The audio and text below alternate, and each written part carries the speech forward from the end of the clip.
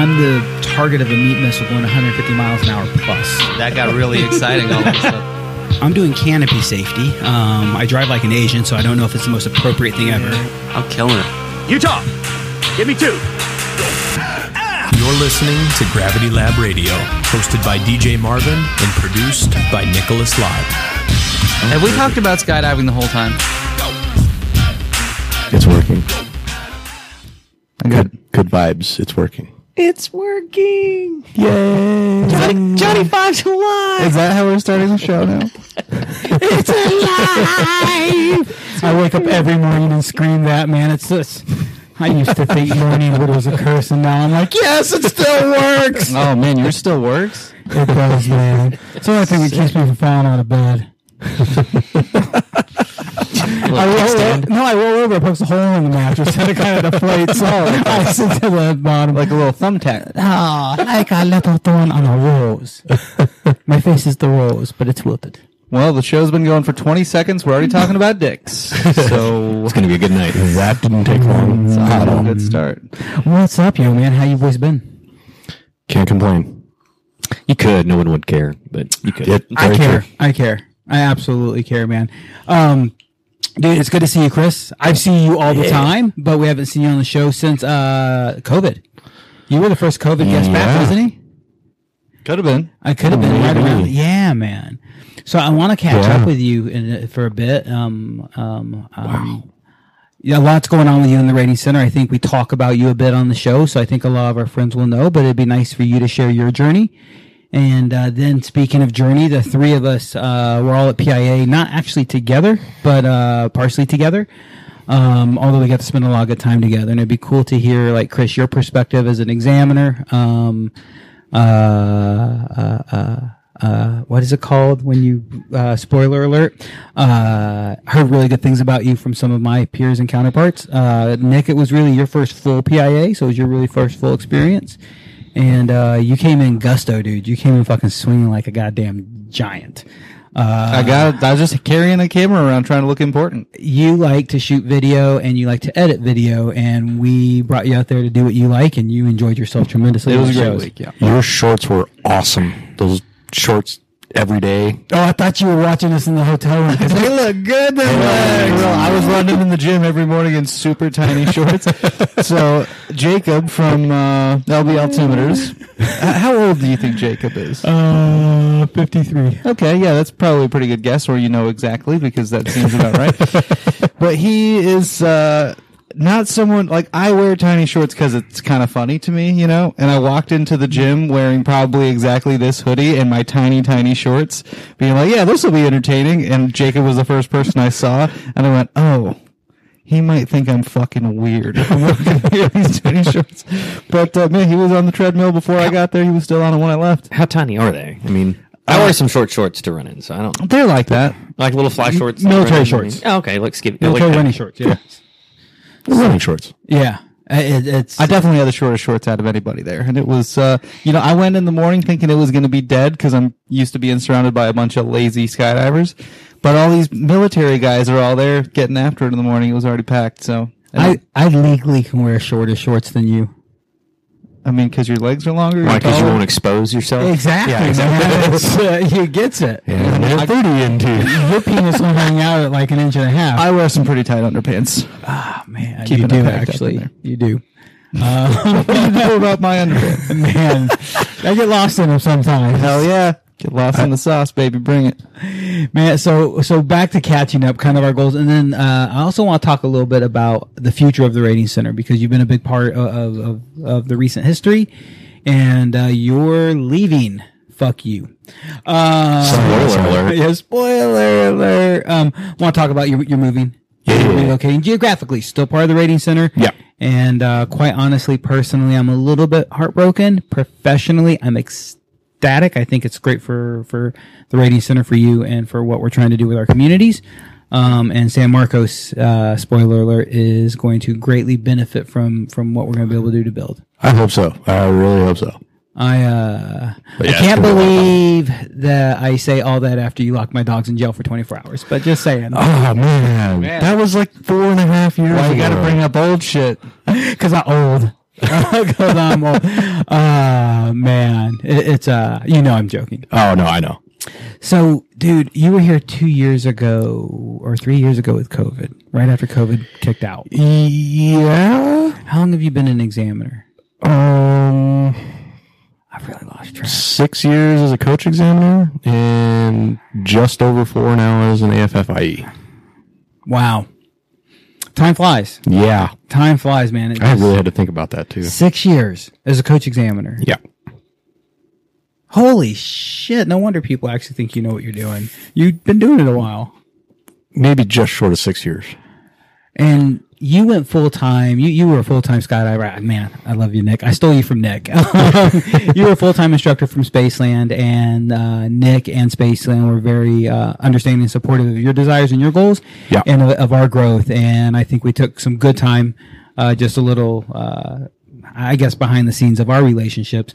But we worked very closely at trying to balance out your life. And thank you, and thank Nick and Spaceland for allowing us to make that slow transition. And thank you for continuing to support them. Is that good enough of a handy? No, that's fair. I appreciate you giving me a nice stroking over here. I mean, these are handy. Yeah, it is really hard because at this point, Nick, or what's your name? Chris. His lead examiner. Yeah. Our lead examiner. What's your face? I like to. I do like to say that you're our lead examiner. Yeah. By all means, I founded the company, but we are a fucking team. I do for nothing. sure. I don't know what's going on. I rely on you guys wholeheartedly. You guys also rely on me, and I love it because it's such a symbiotic relationship with the team. For sure. You went full time for the Rating Center when? 2021? Right after COVID. Like that's when we started. I think the transition. It sounds about right. I think the transition started after we recorded the recurrency stuff, and that's when it kind of started. And then it was like March, I think, of 2021. It was full blown Rating Center, and then on the weekends, yeah. And what was it like? Like, so at the point you were, you might not know numbers. Guesstimates are good. At the point you went part-time Spaceland, about how many courses were you doing a year? Part-time Spaceland? Yeah, before you, you were still full-time Spaceland, I guess. I was doing 4 AFFI courses a year, rough guess, and then probably 10 to 12. So you were already courses. part-time with Spaceland when you went? Yeah. Okay. And sorry, I really, these are earnest questions in part for people listening, but I don't remember this stuff, dude. I call those numbers out saying that was still part-time because last year I think I ran something like 30 courses. I was running almost one AFF course a month and 2 coach courses a month. Man. So a lot of people have knew you for years as an instructor. Yeah. And suddenly you transition, and suddenly to them, but we saw it as a progression for quite a while. You transition into a full-time examiner. Why the switch? Why the change? The short answer is your answer. It's more stable. We got like an hour and 50 minutes, so it can be a longer answer. It's more stable. It's much easier to schedule courses, whether or not I can still run a course if it's bad weather, or like what happened to my ankle. If you have the accident prone sticker, I was still able to run courses while I was in a boot. So, I'm sorry, what is accident prone? I don't get it. So, I was splitting firewood and the axe skipped off the log right into my leg. I got an awesome scar too. Axe, it did, like A-X-E. I get it, dude. There is a giant notch in your leg. What's up, Paul Bunyan? How you doing? Yep. I get it, Bunyan, because it's your feet. Yep. Yeah, that's a bad dad joke. Nice one, Dad. Thank you. Thank you, man. The other day, I accidentally took my cat's medicine. Don't ask me how. Let's go. Oh, man. Hell yeah. Bring it back the ham horn. I knew that was coming. Yeah. But yeah, like I can still run courses obviously with some help from different staff, but like I can still run courses when, I'm a little bit broken and whatever. Like, Well, classic skydiver getting hurt on a weather. You mean we're on a weather hold, but you were chopping wood because it was cold outside. Yeah. And thankfully it was early in the season, because I want to say that was like late March, early April, so we hadn't really gotten into the grind yet. But it still sucked. Being stuck on my back for 2 weeks really was not fun. So I have a little bit of an idea of what it takes to become an AFF instructor examiner. Mm-hmm. But for those who have no idea what that takes, what does that take? You're not going to work for a year. I mean, over the span of 4 years, you are not going to get paid for about a year's worth of time. You're going to read in the books. You're going to do a lot of mentorship. You're going to get a lot of, basically knowledge is your pay. Like, you're gaining experience is your pay as an examiner or as an up and coming examiner. It's hard work. It takes a lot of dedication. I didn't realize how much until I had to go back and like look at my own logbooks and be like, man, so I missed a year's worth of work if you total it all up. So when you say that conceptually, like, you know, you're not getting paid for your, practically, what does that mean? Like, because you're doing, you know, a bunch of mentor jumps, or, you know, you're doing a lot of, you're doing a lot of working in courses. And just not getting on days where you would normally be signed in to do work jumps. Yeah. In courses, your pay is your training. Yeah. If you want to become an examiner. Apprenticeship. Yeah. Yeah. It's internship. Yeah. that's the best way to put it. Yeah. And it's funny because I regularly hear people, most people understand it, even people who aren't coming to be evaluators understand that it takes me a lot of time to invest in them just to get them to properly do evaluations, let alone train to be an examiner. Mm-hmm. And so if I had 3 reasonably adequate evaluators, not even great, adequate evaluators, my workload is so easy. If I have to train one evaluator from the ground up, it's harder than having other people. Yes. So it's even harder because most of them say they want it and most of them don't do the work. And some of them show up and actually hustle and work. And Chris did grind. He did work hard. He made a lot of sacrifices. And it's one of the reasons I've been willing to hand you some of the lead roles. So, lead examiner. It's still scary, just so you know, having that mantle passed down to you from that guy. It's scary. Man, I'm going to fast forward in this world. I'm going to share one of my favorite things in the world. My favorite thing at PIA was absolutely, and you'll hear me say that about a lot of things, but you'll hear this one and I think you'll understand this is absolutely my favorite moment, and you know what it is. Jay Stokes, you know Jay is my mentor. Nick, you know that. What's your name behind the desk? Josh, I don't know if you know who Jay is. Jason. No. Jay Whatever. Stokes? Jay Stokes. I was like, my name is Jason today. What's up, Jason? So Jason, you know Jay Stokes? Yes. Okay. So he absolutely one of my mentors, absolutely a guy who trained me as an instructor, trained me as an examiner. He has kind of brought me up behind him and always treated me very well. Treated me as a peer, gave me a lot of respect. Worked with him at the board level. I mean, just a guy that I've emulated. I've also been different from. We're all different, and Chris, thank you for being different than me. But I saw Jay. They were at the standardization meetings while I was fucking around because I'm not an examiner anymore. And enjoy those meetings, Chris. I love you. You're welcome. And Jay, without prompting, without me asking, brought up Chris. And highly complimented how he is presenting and representing himself and the rating center, and said a few very kind words and how proud I would be of you. And when your mentor, and I just don't know a better word to use, Chris, it's an awkward word for me still, but it's my protege. When your mentor compliments your protege, you've done something right in life. Yeah. And I really appreciate it because I've worked very hard to do what I've done to leave a footprint in safety and training in our community to better our sport, to better our community, and make our community a safer, more fun place to enjoy. And knowing that somebody else is driving that bus well, thank you. Thank you, man. No problem. I had good guidance and good leadership throughout. So, and then I helped. and yeah, Jay, if you're listening, I appreciate it, man. That was we had some really great conversations during the meetings. So, man, much appreciated. Yeah. So you've now shifted the mantle. You're full-time examiner. Yes. Yeah, one of the things that you do now is you work as needed for Spaceland, and I kind of remember my transition from full-time Spacelander to full-time examiner and working as needed. Early on, I worked a lot more often, and things quickly kind of progressed to where I didn't work as often. How's that gone for you?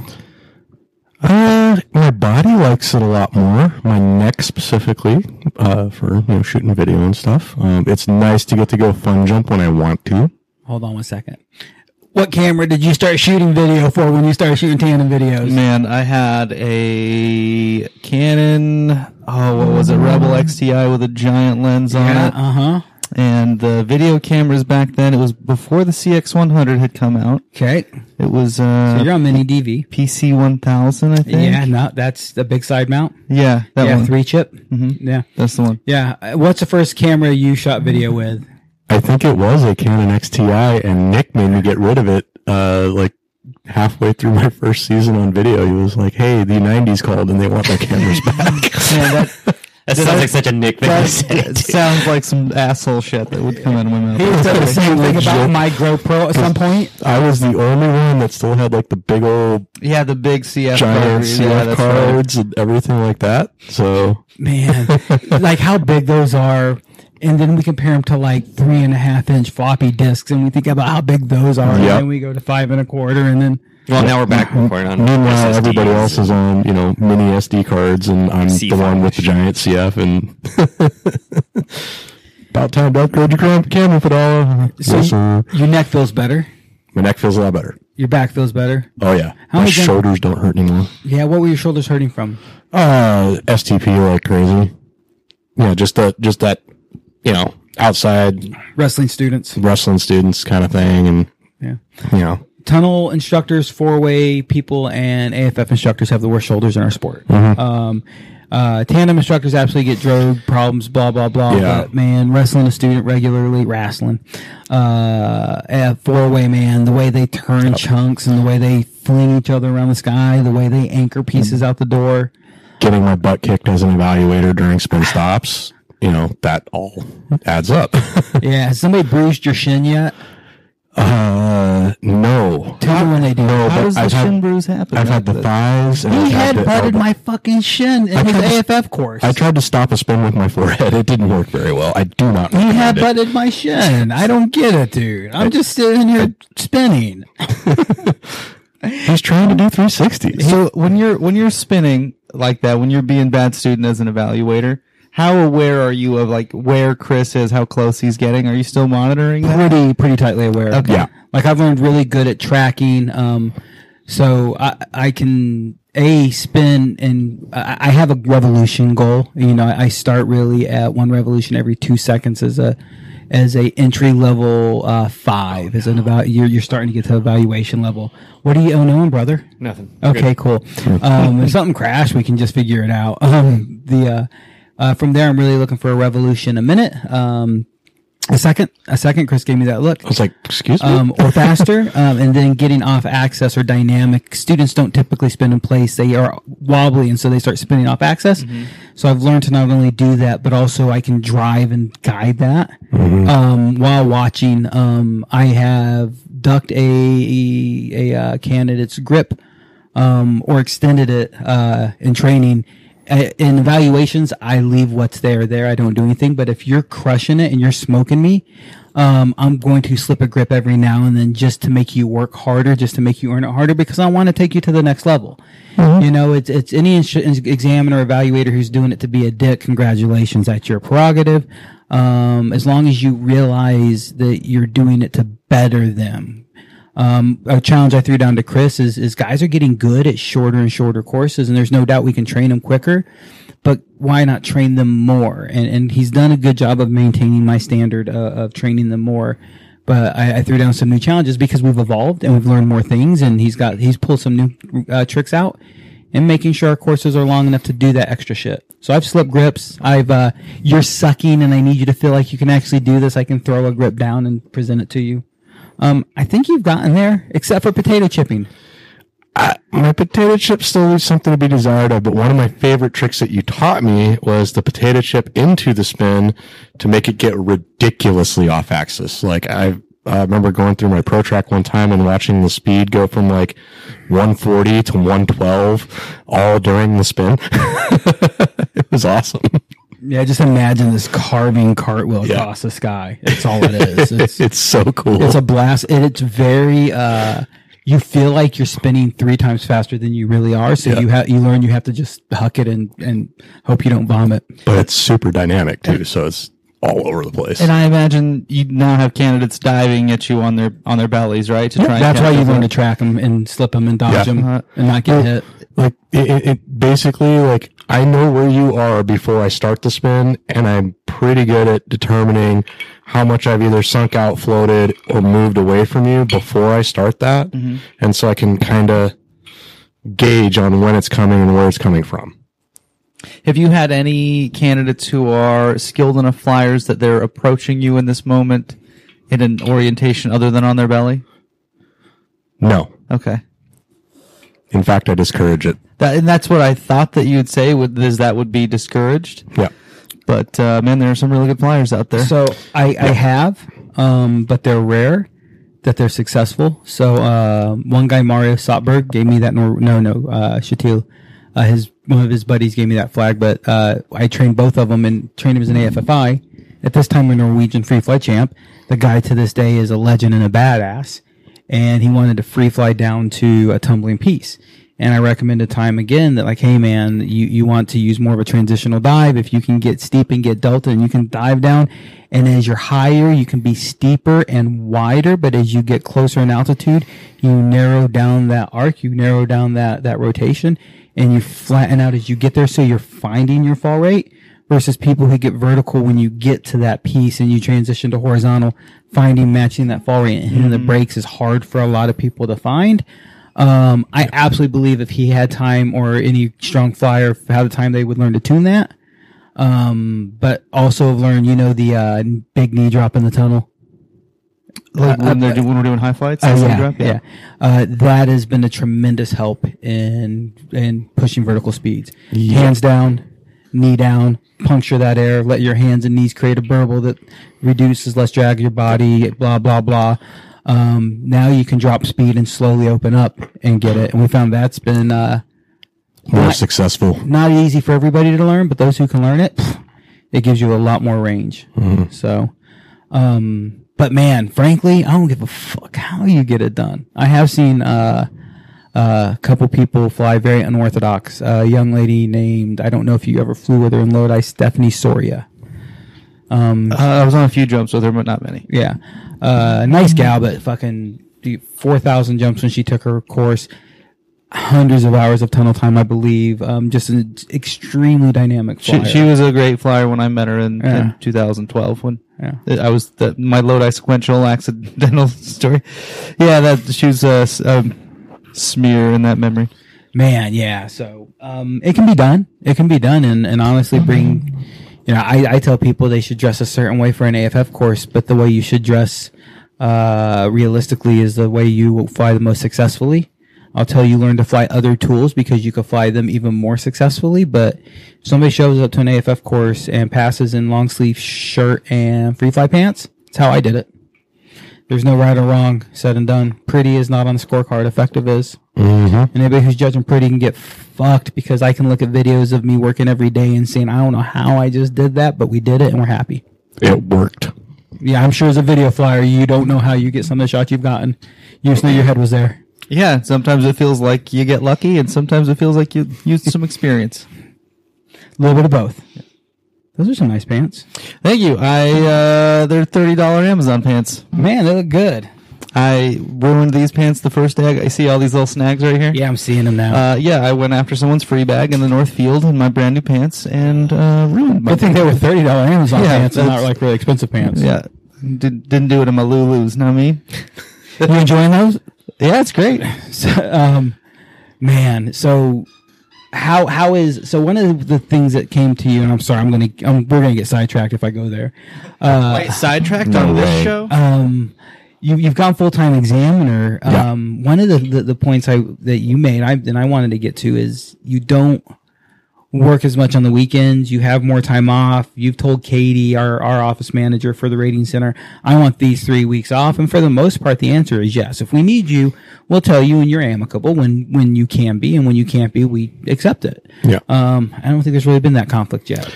Not to my knowledge, because usually I'll schedule something fun that I want to do months in advance before anything's on the schedule. So it's, we just schedule around it. Yeah. Necessary. So, but it's hard, man, because if a full-time tandem instructor comes up to Nick and asks to do that, one, missing is hard, but several of them start doing it, becomes very difficult very quickly. So as a full-time instructor at DZ, it's typically harder to get away. Sure. Typically harder to go to whatever event you want. Absolutely. The first 3 years that I was just AFF only was what I was doing.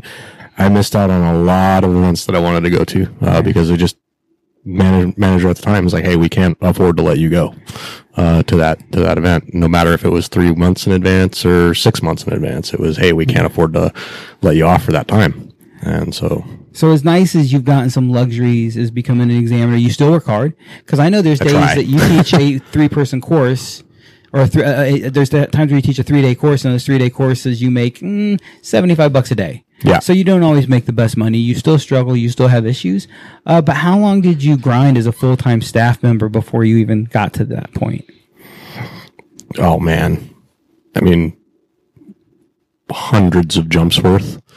I say hundreds, thousands. You worked full-time for Spaceland for how long? Let's see. I've been on the drop zone full-time for 10 years now. I worked full-time between everything, packing, instructor, coach, 7 years? 6 to 7 years. Yeah. And that's a fast track. I mean, it's a lot of people see this. I hear a lot of people say they want to do what you're doing, and I get it. I don't blame them. I've done it. I've got life. Very lucky. You also grinded very hard. You were very dedicated. You were on the DZ every time you needed to be on the DZ. You had your gaps. You had your issues. So did I. So did Nick.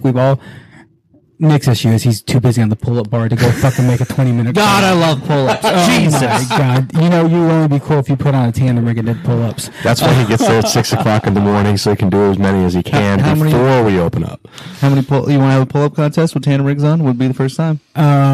You could do more pull-ups with tandem rigs on than I can do pull-ups, period. You could do more one-arm pull-ups than I can do pull-ups. I would put $10 on that if we broke my pull-up range into quarters, you could do 5 pull-ups for every quarter of the way I got up with a tandem rig on. I'm trying to do the math. Hold on. I would side with Chris. Like, I would be. That means I think he can do 20 pull-ups if I get one with a tandem rig on. I say we put tandem rigs on. Don't do more than one. And go for a run. Let's do that. No thanks. I can't do that either. Yeah, that sounds fucking terrible. I ran today for maybe a mile. I'm going to regret it tomorrow. I got a great I don't know how you do it. Let's not put tandem rigs on. Just say no to drugs. And let's not go for a run or do pull-ups. But let's have some donuts. High five. So good. It's a kink. So it really just hasn't been all pleasure and pleasant. It's been a grind. It's been work. Yeah, I'd say the last 18 months have been more of what I would call an equal balance of pleasure and grind. Like I think I did around 30 courses. That's not including canopy courses and single day coaching. Just actual courses, and I still got to go to 3 different events. I got to organize at a boogie. I got to just be like, hey, you guys aren't busy on the drop zone today. I'm going to go pull out my 60 square foot parachute and go rage for the day. I got to do that several times throughout the season last year. But when his boss asks him, and I don't often say boss to you, when his boss asks him to go do a belly jump and turn some points, he turns them down. That's fucking bullshit. Man, Nick put on a fucking green student suit, looked like a fucking total shredder in that. Dude, I had the time of my life on that jump. That was actually a very simple dive flow, but with a lot of good movement, so it was a lot of fun. Dude, I don't care. I don't care how simple the jump is. I want to know what's going on. I offered to switch my parachute back over. You know what a 21 is? In like 4-way? Yeah, minus one person. So you take turns zigzag marquee. Gotcha. Right? So I don't know what that means, but man, it was fun. Yeah. So I offered to switch my parachute back over just for you, and you said, "Nah, don't worry about it." after I had to talk you into it for 5 fucking minutes. You should have grabbed us. You should have 5 grabbed the seconds. 150 off the rack, dude. That's what a real friend would do. Not after throwing at 60.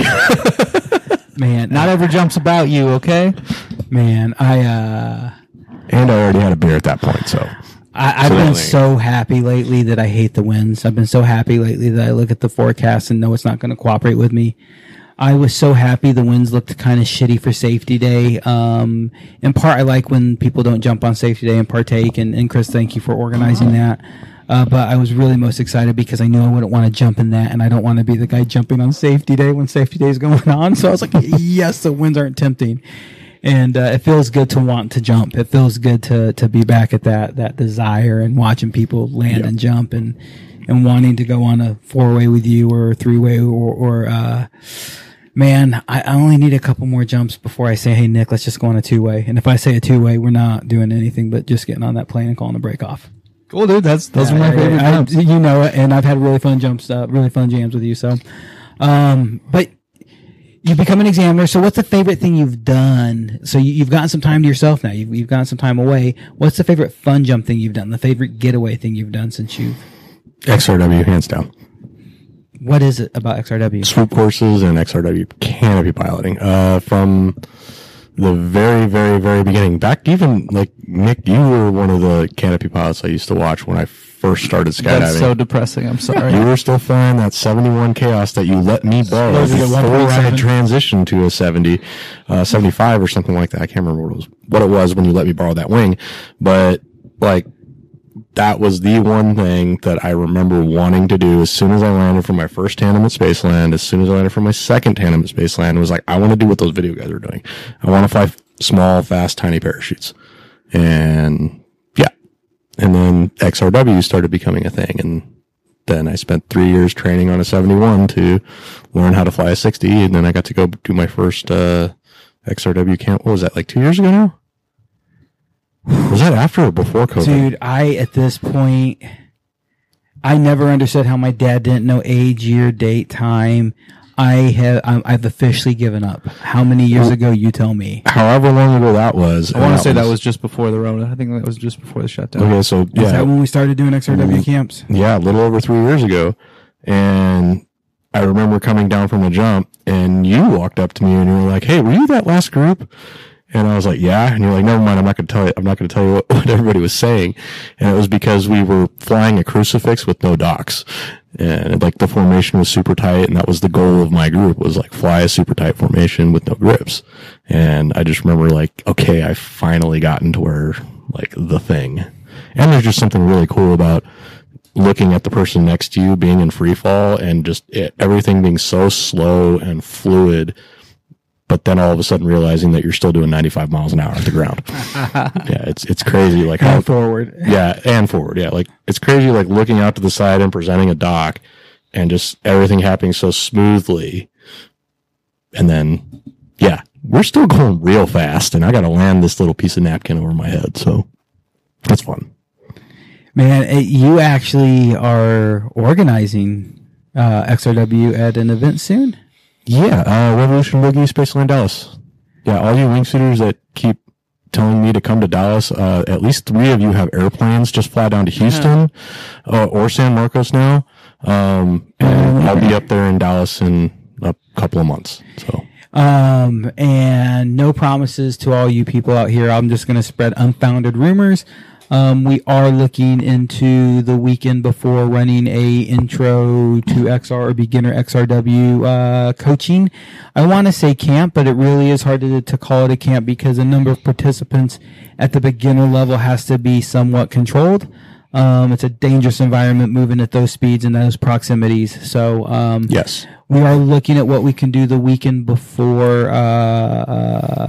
what's the name of it? Revolution Boogie? Yep. To help cater to some of you newer and not just newer, new to XRW people, but people who have some experience and want to get it to the next level. And we're going to see what we can do that weekend before. The coaches from Gravity Lab are talking about it. Chris being one of them.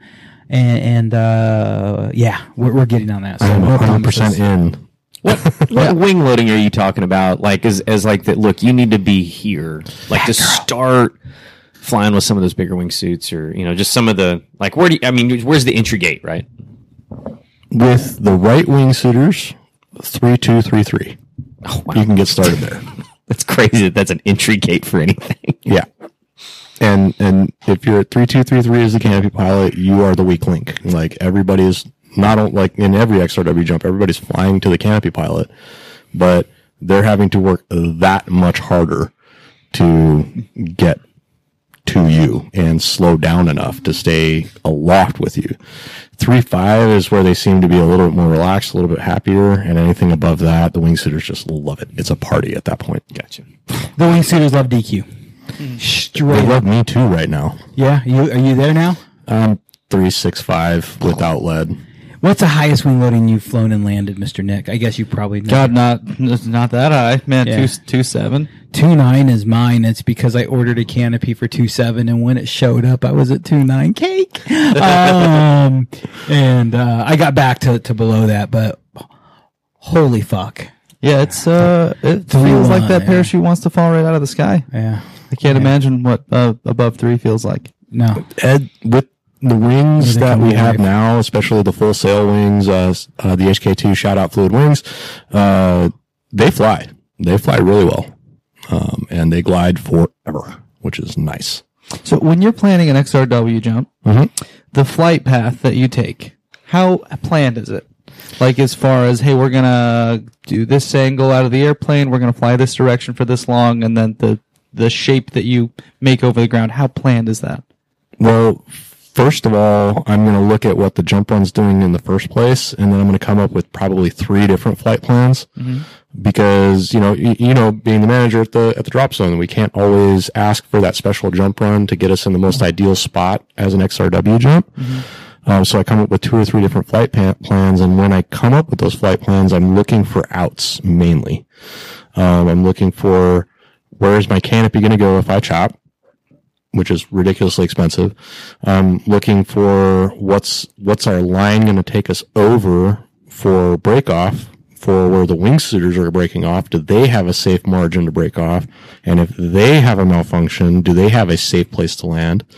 And I'm usually putting that break off spot a little bit outside and a little bit past the drop zone just to make sure we're clear of everybody's airspace and stuff, under normal circumstances. So does that answer your question? I know that went way deeper than... No, it's a good answer, and I like that there's some complexity to it. Yeah. And we're kind of going through the process of making movement jumps of all sorts more restricted as far as who can lead those jumps.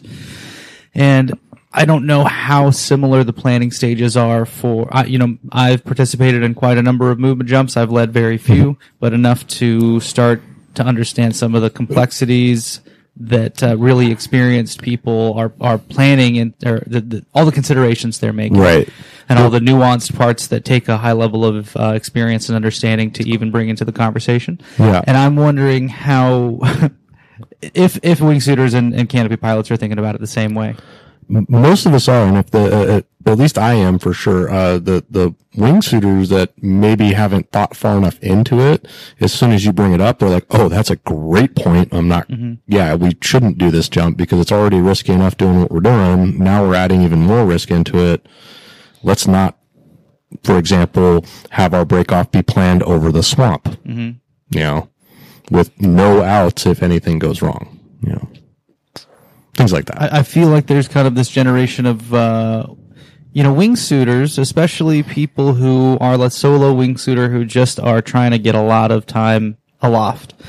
Those people have, for so long, opened so far above the other traffic that I think the problems that are becoming more apparent with, especially tracking movement groups, with horizontal jumps, I just don't think that those things presented themselves right away. And now I think with the faster descent rates, with things like XRW, things like aerobatic wingsuit flight, and the movement that's connected to that, I feel like some issues that weren't present in the early days of wingsuiting are showing up. And I worry about the people who learned what they know about wingsuiting in those days and the jumps that they're planning and going along with now, that there might be kind of an information gap.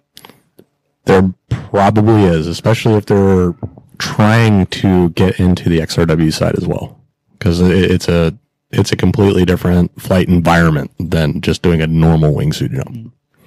I mean, that seems obvious, but Yeah. you could probably expand on what that means to be a completely different environment. Well, your typical wingsuit jump's going to get out on a normal jump run. They're kind of crank 45 degrees out of the airplane off the line of flight. Then they're going to form more or less a hook on their way back parallel to the drop zone.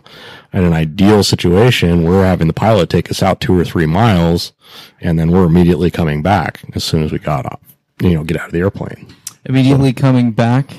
Well, okay, within 10 to 15 seconds. No, but you just the motion with your hand confused me. You guys are facing back with the line of flight again, like to go further away from the drop zone, or now you're heading back towards the drop zone? So the pilot will usually take us out 2.5, 3 miles, depending on what the uppers are doing. Hang a 90-degree left turn. We get out and just fly parallel to jump run on the way back. Okay. Yeah. Sorry, wasn't very clear on the first time around there. When you said then we fly back, it was just the motion of your hand that I misunderstood. Are you guys flying further away at first? Is that part of the plan, is to get more distance before you start coming home? If we have to, and I would only use that, just with my experience in the XRW community, I would only use that particular flight plan with the right wingsuit pilots, like that are capable of keeping up with dynamic lines like that. Because the canopy I'm flying, I do a 180. I'm going to burn through 2,000 feet, probably, give or take. Just like a slow carving 180 to get us back on a good line to make sure we're going to make it home. It'd be very tricky if you didn't know it was coming for the wingsuit pilot. At least I would think. I've never actually flown a wingsuit, so. So, do you know much about the wingsuit side of it? Like you talked about 3.3 being kind of the entry point for the canopy pilots. I've had a lot of really good conversations with Kimball is one of them. Ryan Leeper, you mentioned him. The Megasons up in Dallas, had a lot of really good conversations with them about how the wings fly, how the wingsuits are matching up with different kinds of wings and different wing loadings. So a lot of the information that I'm actually talking about is stuff that I've talked about with them, mainly. And the canopy pilot's kind of viewed as the leader of the jump, right? Oh, yeah. So Have you ever talked to wingsuiters? They don't look at their altimeters. They don't look at the ground. Yeah, I You said you had a good conversation with Kimball. I kind of tuned out. Touche. I do see them from the ground, and they look pretty big in those wingsuits. But have you seen the cool print on my wingsuit, brah? That's about as far as they can get. Yeah. Sure like the print on his belt buckle, if you know what I'm saying. I do. Sorry. So, up, Chris? You as the leader of this XRW jump, how are you deciding what wingsuiters you're allowing to come on the jump or not? At my experience level, it's either people that I've flown with in the camps before or know really well that they have plenty of XRW experience and they're not going to hurt me. If it's somebody that's never done it before, I'm going to make sure that there's somebody that has plenty of XRW experience to lead them in. And then they're going to be on the outside slot. Like they're going to be pretty far away from me until they show me that they can fly smooth and quiet in the slot, not be anywhere near my wing, not touch my lines, that kind of stuff. The scary things. So when you're making a dock with a wingsuiter, this looks very precarious to me. I mean, just knowing on my parachute loaded at 2.5 is normal for me. I know how little of a movement it takes for me to make a radical change in direction. Okay. So when you're offering a dock out to a wingsuiter, what are you focused on? Okay. Let me lay a little bit of foundation. When you're pinned out head down, how much work does it take to slow down just a little bit? Small movements, very little. Tiny movement, okay? So I don't know if you're going to be able to see this in the camera, but depending on how hard the wingsuiter is working, I can present the grip this way or this way and slow it down or speed it up to help them however I need to. So it is that tiny of a movement, because you got to remember, like DJ pointed out, we're doing 95 miles an hour. We're doing slow belly speeds. All of those movements are affecting how the parachute flies. So by sticking my arm out, this is drag that is now torquing the parachute that I now have to outfly. Palm to the wind like a wall. Yeah. or even here, and I'm wearing a baggy jersey to manage my forward speed or something, whatever, I still have to manage that amount of drag that is sticking out of my arm now. I can speed up or slow down the wing by how far I put my legs down. I can change the pitch of the wing by how much I cut the air with my legs. Very, very technical flying. It's fun. DQ wore a belly suit backwards because it had good big RW grippers. Yeah. And the grippers, if you look at a proper competition suit, the top side or the back as you're walking or top as your belly to earth, or the grippers are big cups, so I can just jam my hand in there and grab a grip. They don't need to be aerodynamic from the back side for belly flyers. So DQ put on a belly suit backwards and had these giant fucking air brakes on his legs. It was hilarious. And it worked. Oh, it worked brilliantly, and that's one thing I love about DQ is he doesn't give a fuck.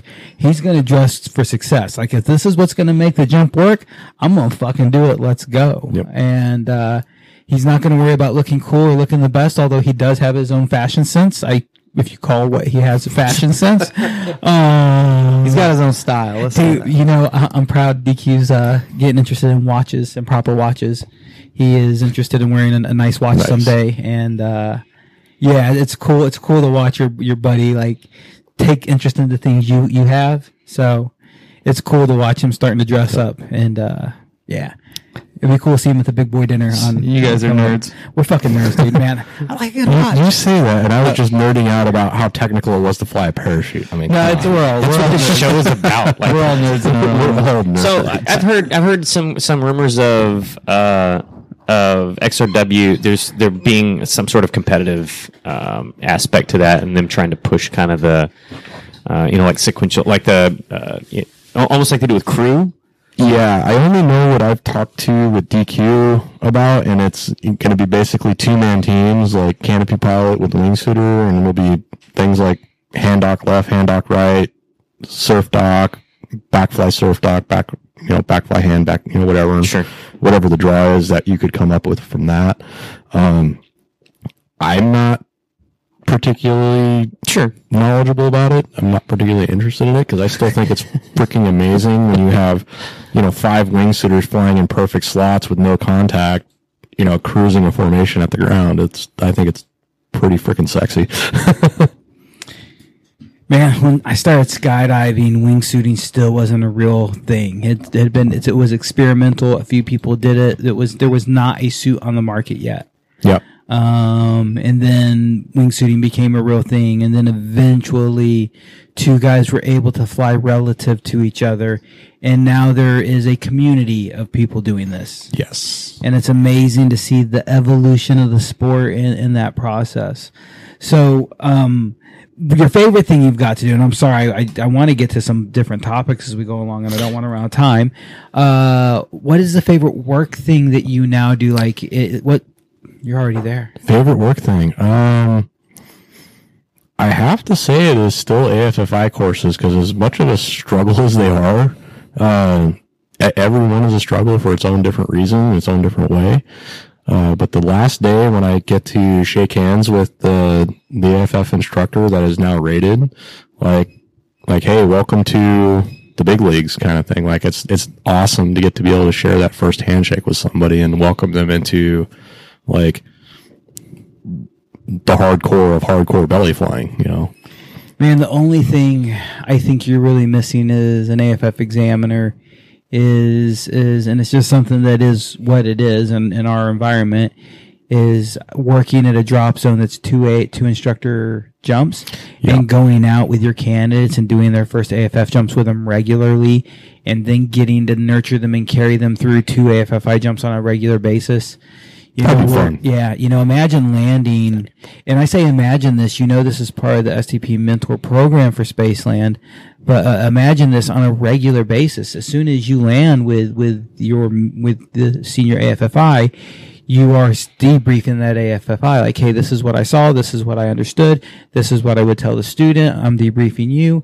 Then either I or you talk the student down while we're training you and coaching you on further and bettering those skills. Yeah. It's we do have things to accommodate that in Spaceland's mentor program, and I really appreciate the STP mentors who do a good job at it. I wish all the STP mentors would recognize the betterment it is for their students. Yep. And that student is the guy who's going to cut you off and piss you off in 50 jumps from now. And the asshole is you because you never gave them adequate training. Just, if you're an instructor out there, consider that for real. I mean, for absolute real, man.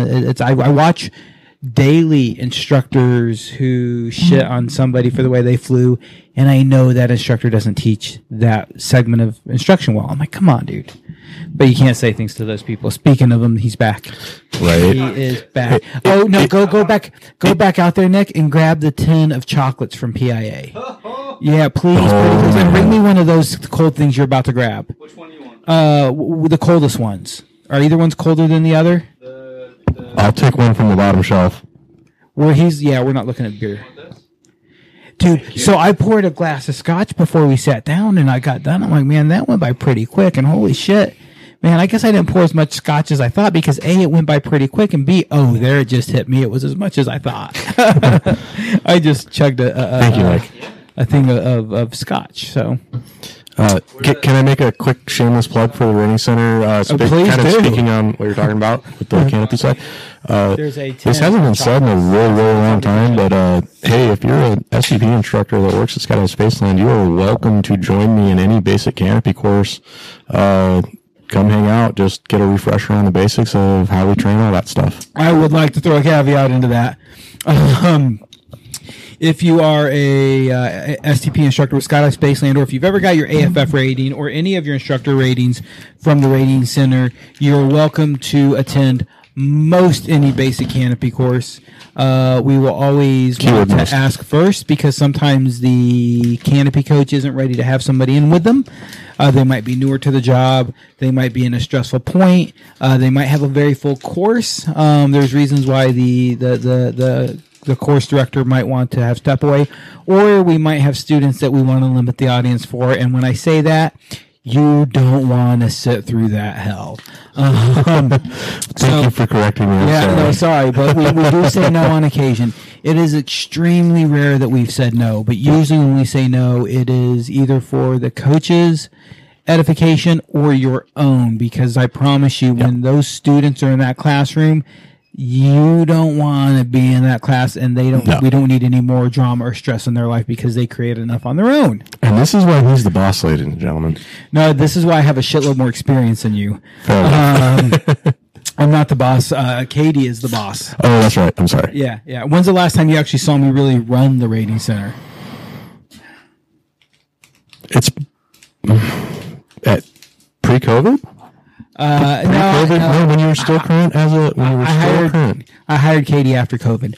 And I'm super proud to say, when's the last time you saw me do it? Because I'm super proud of the team. You guys are doing a good job. It was the course that I administrated just after COVID. That was the last time I saw you actually be the boss of the drop zone. Mm-hmm. And you guys have done a great job running away with it. I really appreciate seeing that amongst our whole community, man, because we have a great team. Rating Center has a great team. We do.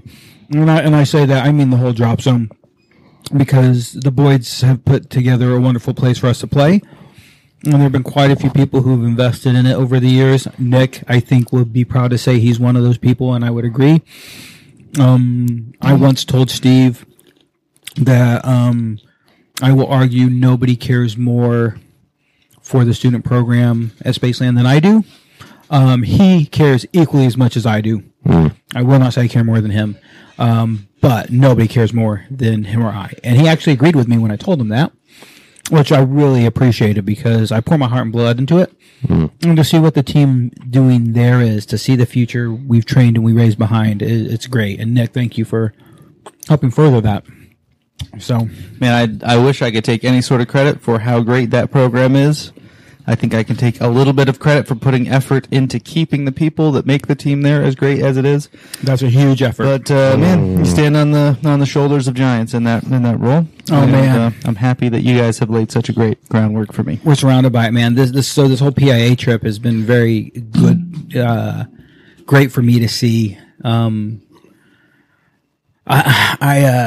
I sit back and I'll tell you this last trip at PIA, I've taken a lot of pride in this last trip for myself.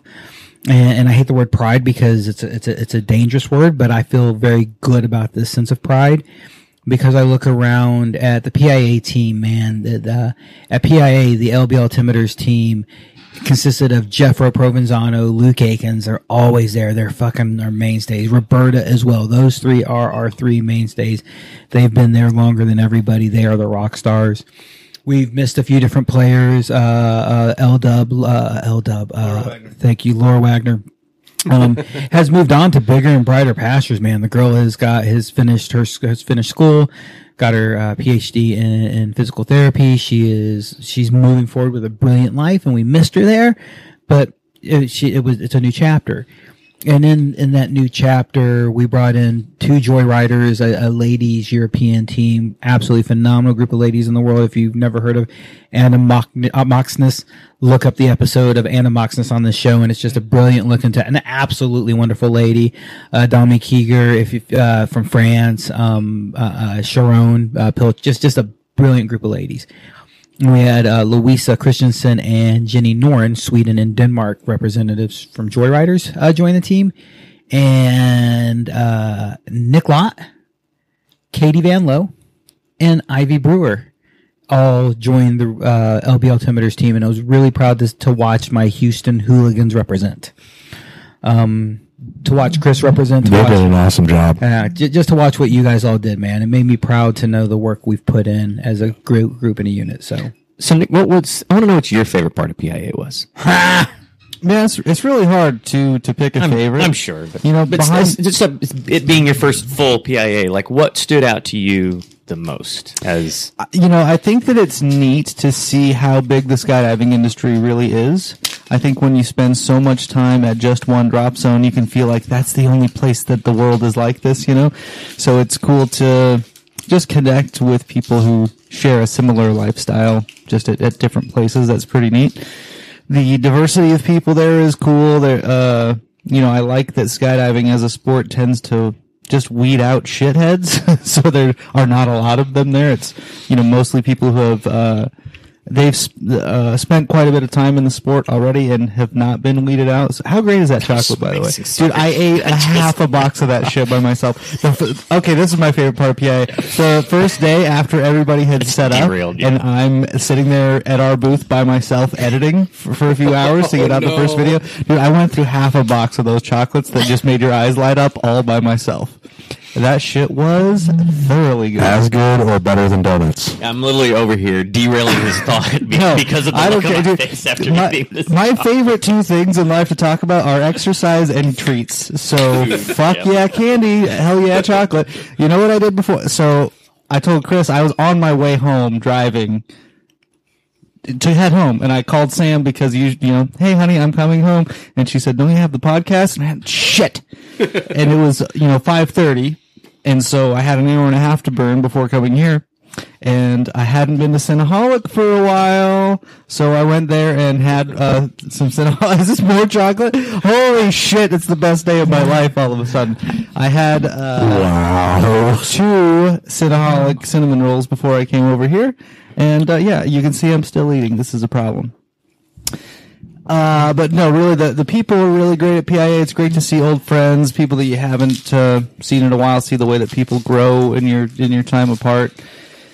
And, man, it was great to just be there and be part of the team, feel like I had a purpose, feel like I was contributing to other people's enjoyment of the event with the things that I was making. And I did see a couple seminars that were pretty neat. You guys brought up Jay Stokes. He had a great presentation about special needs tandems, which is a thing that we do sometimes, and it's a hard place to gain experience inside of others. And he gave a really great presentation. Dan BC gave a great presentation called How to Stay Alive, which I think was probably the only seminar that I sat in start to finish. Maybe I did 2 start to finish. But man, really great guy, super smart. I like the way that he presents information, and his overall message of fighting complacency, I think, is something that skydiving needs, and kind of echoes my own thoughts and observations as a manager. So that was a highlight as well. And man, the dinners that we had as our little LB group are pretty great. I'm not the sort that enjoys, maybe not enjoys that has a craving for the finer things like that.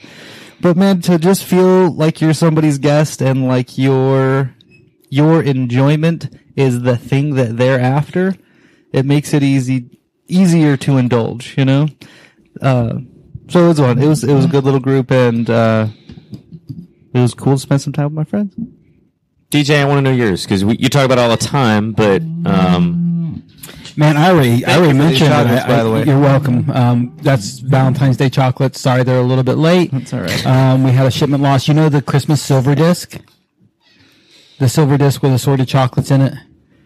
Yes. Same package. Oh, yeah, problems. yeah. Those things are the shit. I'm glad Chris is leaving, so I'm about to talk about them. Sweet. For me, it's the people said and done. Jacob from LMB dubbed us the Houston Hooligans because I had Ivy there. We've shared Ivy is working full time for LB Altimeters now in a support coordinator role. She is absolutely crushing it.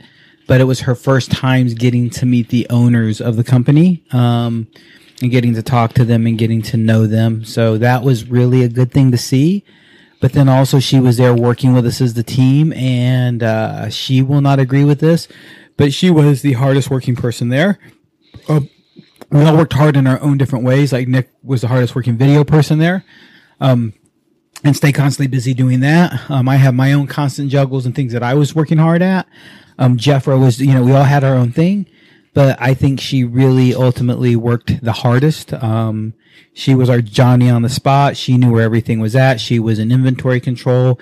At a question, a moment's notice, I could just motion and get to her, or Stefan could, or any of us could, and ask her for something, and she took care of it. She did. She guided traffic. So to watch her shine, and one of the biggest moments is when we dropped her off at the airport. She gave Stefan and Jacob, the owners of LB Altimeters, a hug goodbye. And, girls and guys in general have a hug where it's like, oh, it's a hug. And then we have an embrace. And if you know Ivy, you know that there's a good embrace. And she embraced the owners and they embraced her back. And it was absolutely joyous to see. Katie absolutely stood out. Stefan and I spent a week together after PIA, and he spoke of both ladies highly. Nick's video work stood out, and just to see how, as per usual, my friends shined and how my friends were appreciated and respected and given that love and that shine. Chris Fudala, and watching him stand. Chris not only got praise from my mentor, but USPA in the AFF examiner meeting is talking about creating new training protocols in AFF courses where we teach candidates to cross pull. And what that means is, imagine I'm on a single instructor AFF jump. I have an AFF student. I'm docked on their left side, which is their reserve side, or the side with a reserve handle. So my right hand is on their hip. My left hand can smack them in the head if I need to. Don't smack students in the head, just an illustration. To pull, we have an auxiliary release handle, but really I can reach across and throw the pilot chute. But there are very bad ways to do it. I've actually seen a young lady throw a pilot chute between my legs that way because of the burble. There are dangers of it. There are pros, there are cons, and there's ways to do it. So we've trained it, and we've trained it well. Don't grip switch, Nick. It is bad idea. If you grip switch, you actually lose control of the student and the potential of their face swinging into your feet, swinging into your face. So my hand signal hand becomes my pull hand? Yeah. Correct. That's correct. Yeah. You might want to, the board has number 6 on it, or the computer on it if you wanted to. Yep. Okay. But then I'd lose the hand horn. Ooh. Oh yeah. I was watching his hand. I was watching his hands, and I was like, "That's wrong. Don't do that." So as USPA was wanting to talk about this, they actually called upon Chris to speak up and present how we teach it and how we do it, because they know it's something we've done for quite a long time. And so to watch my homie, my friend, I said protege earlier, and really it's recently that came to my mind, and I hope you don't mind I say that. But to be more correct, they didn't exactly call me out, but they did kind of. Okay. They welcomed your conversation. Yes. But to see my friends represent that way, and that was just some of my close friends. You saw how many people there I know and know me, and to watch the community that we're around, and to see how well these people around me are doing, and and seeing the people I've supported be successful has helped me feel good about my decisions in life.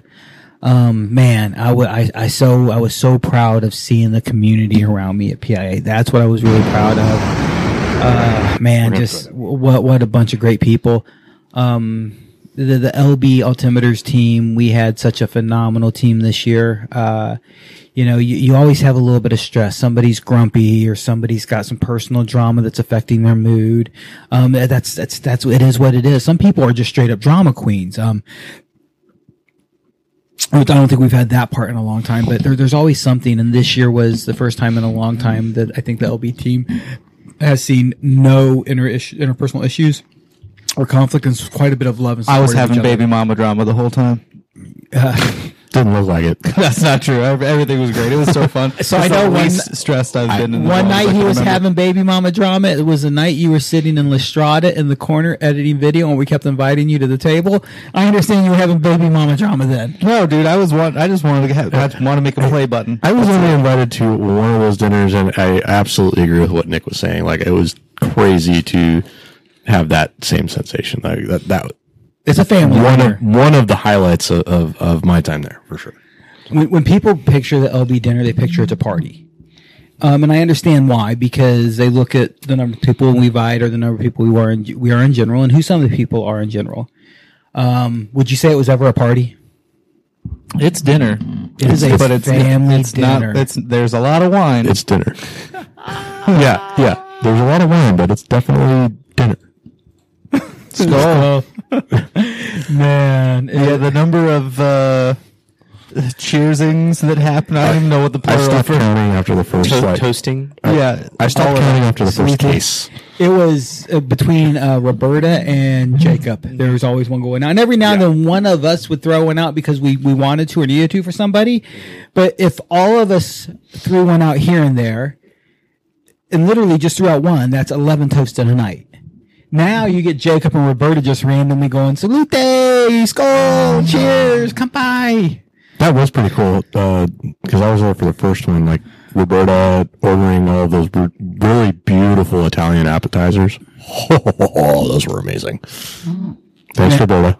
Lestrada was good to us. The third night we were there, they had their head chef, and they planned the appetizers for us, and he gave us off-menu appetizers. And him and Roberta spent some time together chatting in the kitchen, and it was a beautiful place. They were good to us. You were about to say something, Sherrod? No, I just going back to PIA, bringing it back to PIA. What new seminars, new topics that were brought up? What was kind of the I don't want to say groundbreaking, but how are they kind of pushing, progressing forward as far as Tex talked there about movement jumps, and that's awesome. Movement jumps in a way that's geared much towards drop zones and operations and handling those movement jumps. I know he spoke twice. I was in the first one, which was like 8 a.m. first day. God. And there were not many people there. I mean, maybe there were 25 attendees, not a ton. But the second time he spoke, it was like standing room only. Like there were people crammed in there. So I think that they're still doing a good job of finding people like Tex who are on the cutting edge of whatever part of skydiving it is. And I wasn't bored through any of the seminars I sat through. That's awesome. Having a camera and being focused on collecting footage, because that's what they were paying me to do there. I didn't spend any one time in any long periods of time in any one place. So I was always moving around, but man, everything was bringing good information. No, very cool. For me, it's an easy perspective to answer because I've been going to them for a while.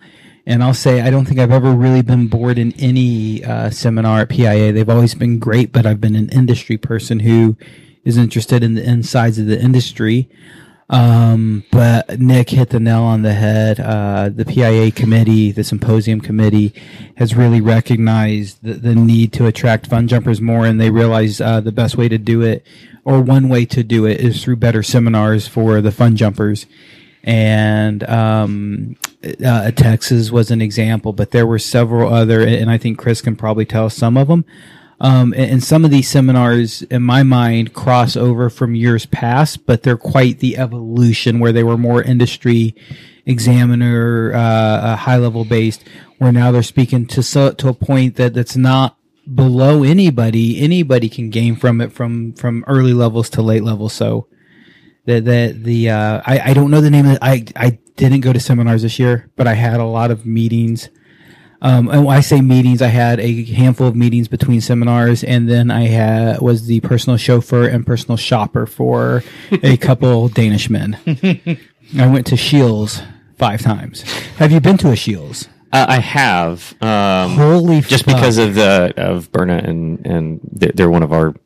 They're a big deal for us in some regions. So holy fuck, dude! I was trying to explain Shields to Ivy and Katie because Jacob and I were taking them there, and I wanted to say imagine a Dick's Sporting Goods and a Bass Pro Shop combined, but I had explained it to him that way once already. And I wanted to explain it to him differently, but I couldn't get there. So I was like, imagine Dick's. God. Imagine Dick's. And I guess I said it 3 or 4 times before the 3 of them started giggling. Before they were all picturing penises. Imagine Dick's. Imagine Dick's. So yeah, Josh, there was 6 ballrooms from 8 o'clock to 4 p.m. every day. So the just some Shields trivia out there is confirmed. So Shields is every employee is technically an owner. So like every employee at Shields has ownership. So like their first day they get small shares. Yeah, small share of the company, and I mean they're considered like it's 100% employee owned company. So just an interesting, like you don't see that a lot anymore, but just an interesting company, especially their size that still does it. Have you been in a Shields as a Berna guy and them not know that you're a Berna guy and watch Yes. the way what do you think of their staff's level of training and customer service? It kind of depends. I mean, I've been to a couple where it's been pretty different. So, but customer service has always been great. That I've back in the like gun counters and stuff like that. Mm-hmm. But knowledge has been kind of not consistent. So I asked that because the customer service in the one in Reno, actually in Sparks, just outside of Reno, holy fuck, man! I thought I was getting a hand job while they were doing their job. I mean, they were super good. They were Not super the first time polite. we've talked about hand jobs today. I'm In need of one, it's obvious. I spent 2 weeks on the road. I need a notepad to about make dicks. tallies about all the dick jokes we've made. You ask them a question, they like at some point we're done with knives and like, hey, Jacob's like, where do you guys have Mystery Ranch such and such? And the guy points in a direction and Jacob's like, well, where is it? And the guy goes, oh no, let me walk you to it. And the guy just walks us there and asks some more questions. At some point, the guy goes, actually, you know what? You're kind of going past my point of knowledge. We have a mystery branch expert. Let me bring him over. I'm killing time while these dudes are doing this. So I'm like, oh, shoe shop. I always need a new pair of shoes. Like and I mean shoes, like good, normal, everyday shoes. And I go in the shoe section. I found a pair of Asics I really like. They're really good for my knees back. It's just what I wear. I see the first young lady who's going to help me. Like, hey, want to try these in 9.5, but interested in these other models, Brooks and Hoka, if you're familiar with them. How do they compare and what should I be looking at? Well, do you know why you choose Asics and do you know what models you wear? And I said, well, and I started with model. What models I like? I mean, I think Cumula. I just named a couple things that I thought. She goes, cool. So before you say anything else, this is why you wear them. This is what you have with your feet. These are the things you're going for. I'm like, yeah. She's like, anything else I'm missing? I'm like, yeah, I think I have this little. She's like, okay. Immediately was able to take me to shoes, explain me through everything, offer me to try their shoes, and after I put them on, she would ask me to formulate my opinion, and then she'd tell me what my opinion was before asking. I'm like, man, these fucking people know what they're doing. And I found out like the next day, because we literally went there 5 fucking days. It was her second week that she was freshly trained, and that the shoe department is all managed by a former podiatrist who just manages the shoe department of a fucking giant sporting goods shoe store. Fucking geniuses with shoes there.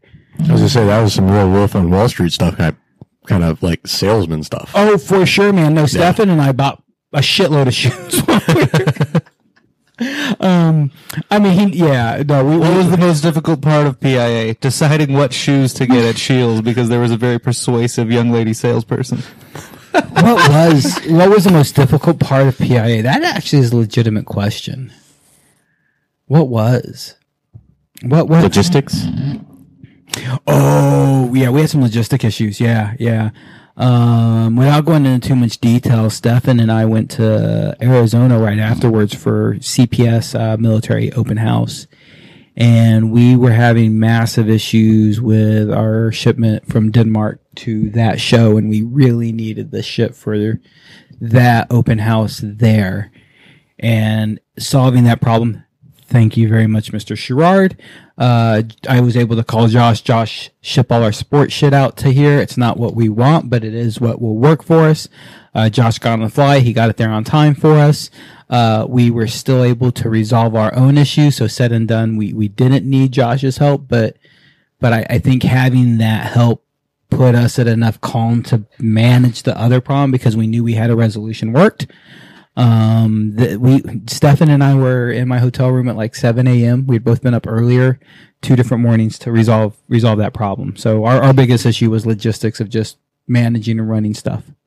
It's a lot of stuff. It's just a lot of gear to take around. It's a lot of the, the booth and all of that to move in, to move out, especially when you're backing it up with CPS too. And now we're having to move it from one place to the other. It's a lot, man. The logistics is always the kind of the monster in the Venetian was difficult. The Venetian was very difficult. That was a struggle. That's where CPS was? No. Dr. Stefan and I stayed at the Venetian on our between Reno and Arizona. Is that just a humble brag snuck in there? No. It was just most hotel rooms in Vegas are really nice at this point in life. So when you went from the Reno hotel room to the Venetian, you were in a great place. Yeah, in an absolutely great place.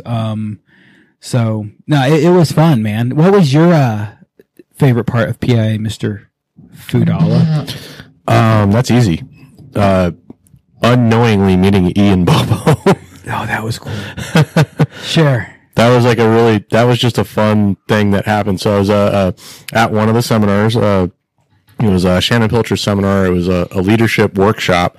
So I don't really want to call it a seminar because he had like exercises to do in there, and it was really fun.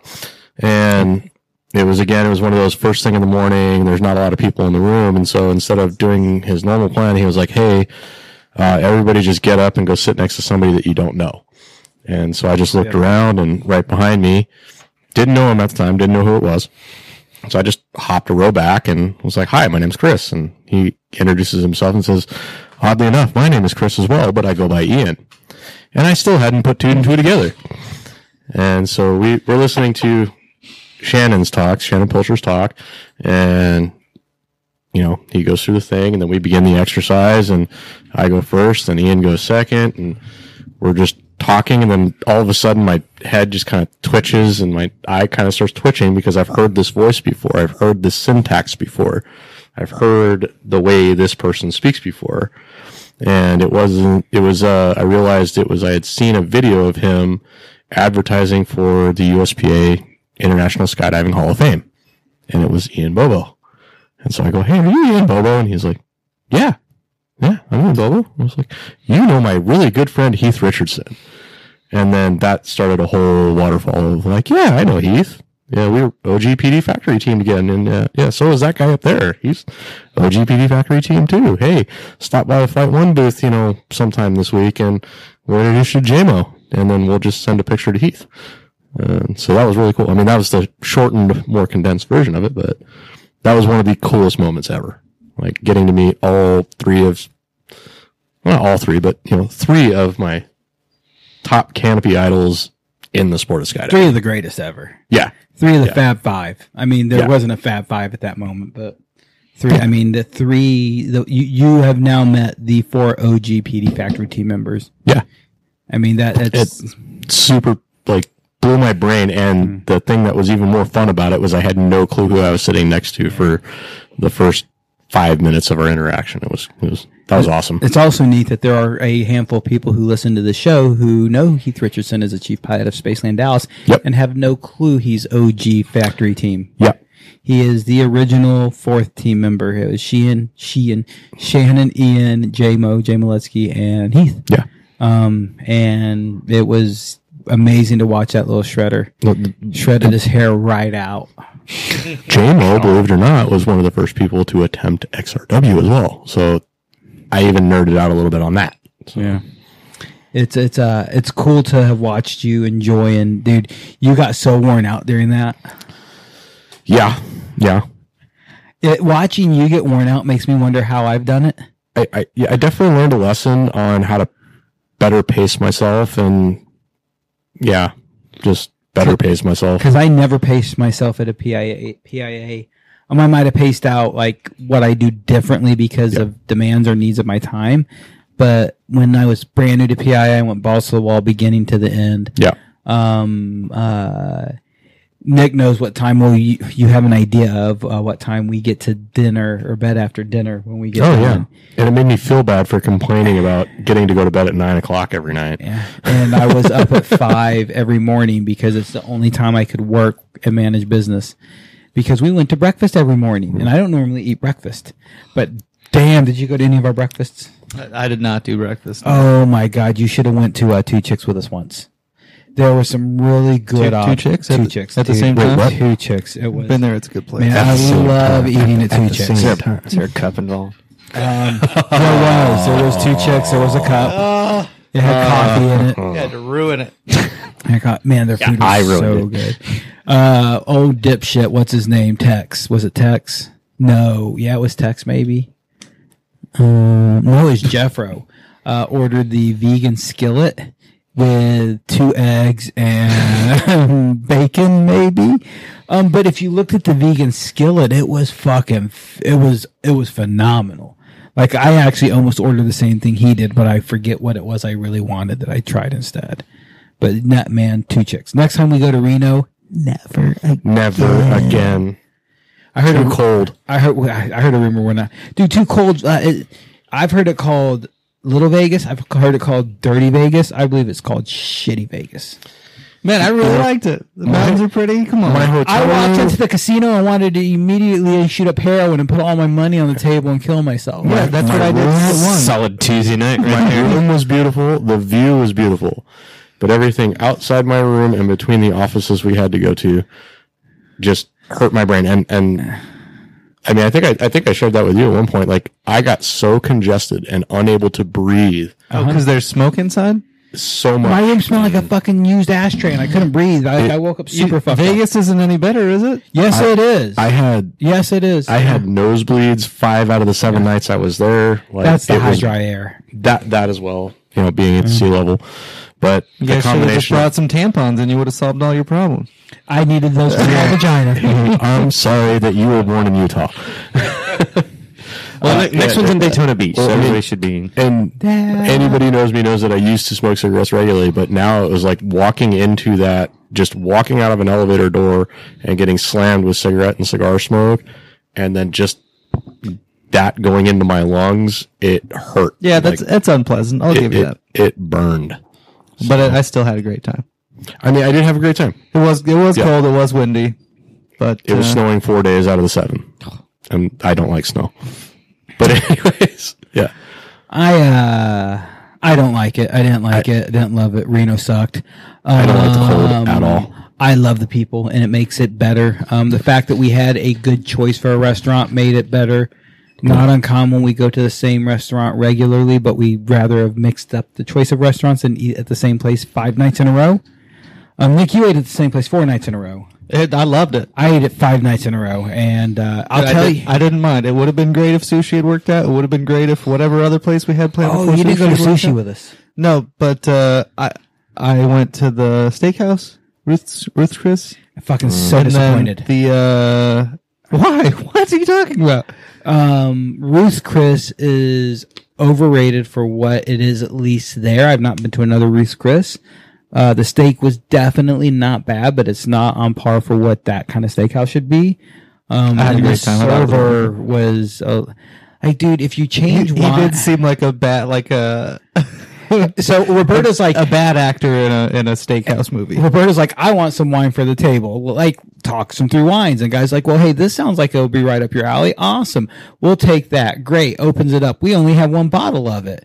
Why did you offer a fucking full table of people who are going to drink wine all night long, 1 fucking bottle of it?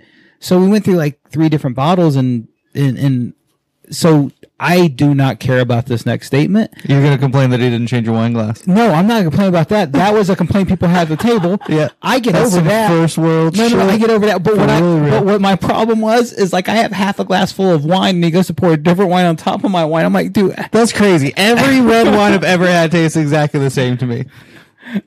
I get that hurts somebody's feelings. I don't give a fuck, dude. will you promise me you'll drink wine next Wednesday night, one glass?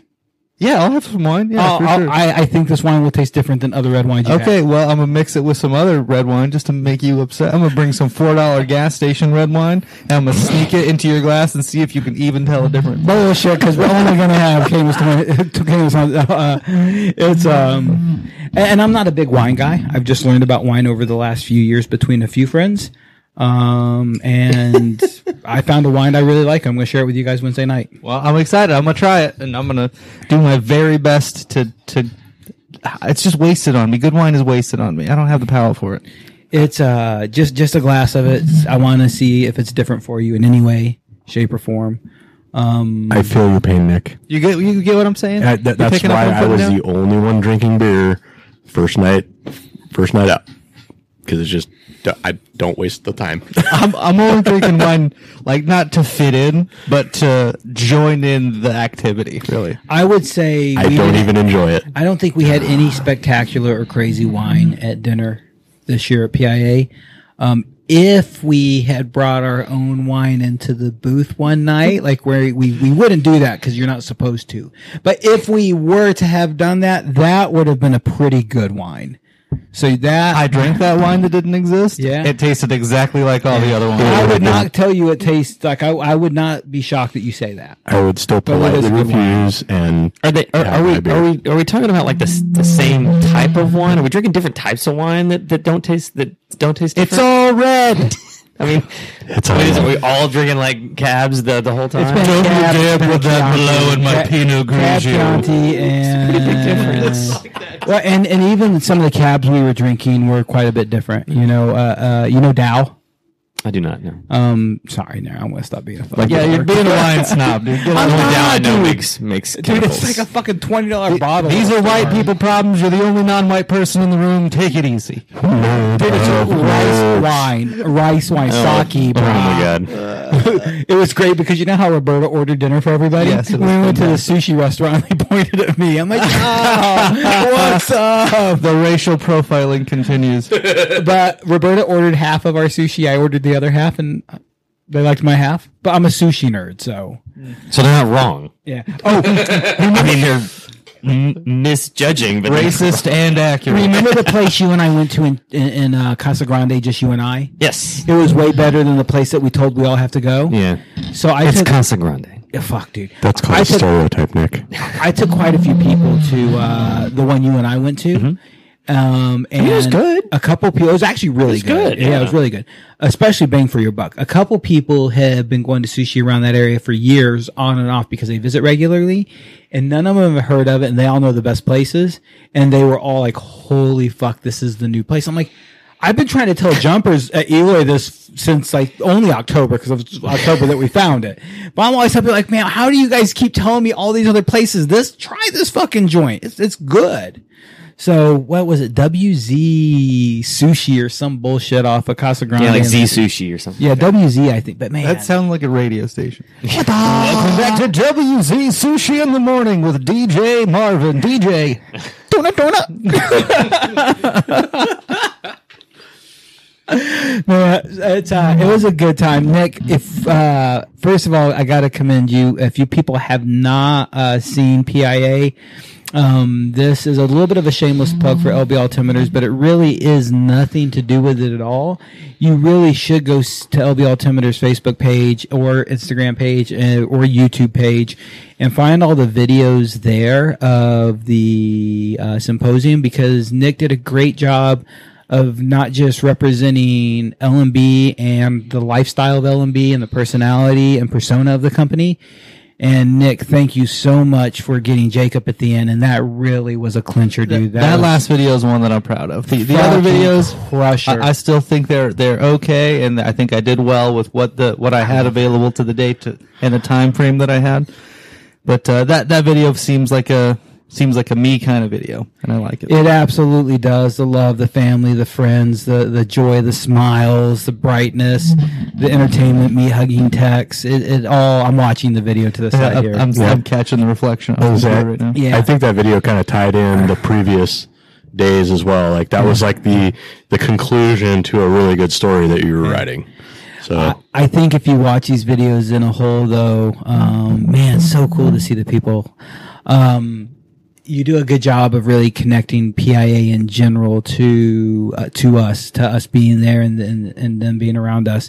So really, you did such a great job presenting the brand and the company, but the symposium itself. So if you guys have never got to go, look at the video just to see what's going on and seeing what's happening there. And then, of course, if you enjoy Mr. P's editing skills, the closed video, all of them he did a good job on.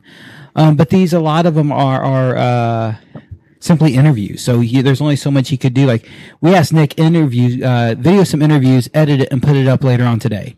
And that's all he did. Literally, that's all he did, and he crushed it. But man, just watch those videos. It was a pleasure to work with.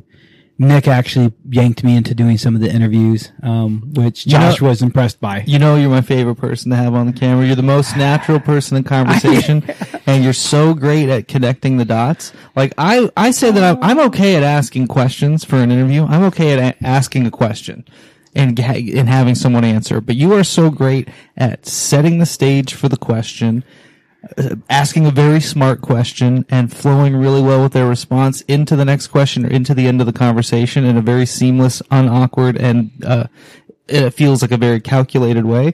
So, man, I know that if I grab you and say, hey, be on camera with this person, man, you're going to make it work. And that makes my ability to create a better looking product, if I've got a stronger team, then I've got a stronger product at the end too. First of all, I appreciate it. I do want to mention, do you know how I grow my beard nice and full? It's fertilized by bullshit. Just saying, man. Whatever it is, it's working. I really do appreciate it. And you shared some different videos with me while we were there. And in some of those different videos, you wanted to share your inspiration of why you wanted to have me also help.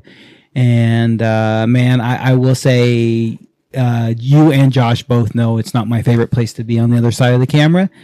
And I've accepted I need to do it a little bit more for some of my job. Weird for someone who started a podcast.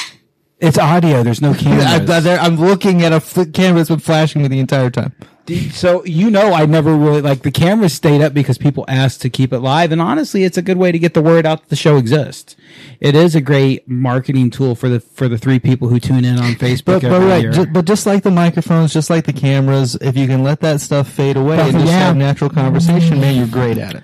Dude, hey, just to put a plug in, I got asked by people who thought I was you that ran this podcast. What's up, Carlos? How you doing? Hey, Carlos. Hopefully you'll listen tonight, man. He'll listen sometime for sure. I realize I have that knack and that talent, and I appreciate your desires of my help. I'm your muse. You're the artist, and I'm just your you are my muse, my flame. Eternal flame. I just want to start singing the Bengals. Wait a minute. But I had a blast doing it, and I had a blast. And one of my favorite parts is in years past. So I remember doing an SSK video with you for PIA. Remember that? It was a video that we filmed at the Drop Zone for SSK to play at the symposium. Yeah, and there were some quotes of me. You interviewed me about some stuff. And even right around that time, we did a couple other projects where you shot video of me. And remember how long and how many takes it took to do some of those? Yeah, that's how I am still all the time. If no one else is around, man, I do it 1,000 times. And you wouldn't believe how uncomfortable I still feel in front of the camera in a dark room by myself. Man, the thing that I loved at PIA is I would get done with a shot with you, and my first thought was Josh would be so proud of me because Josh is one take Jake over here. We watch him produce burner content all day long.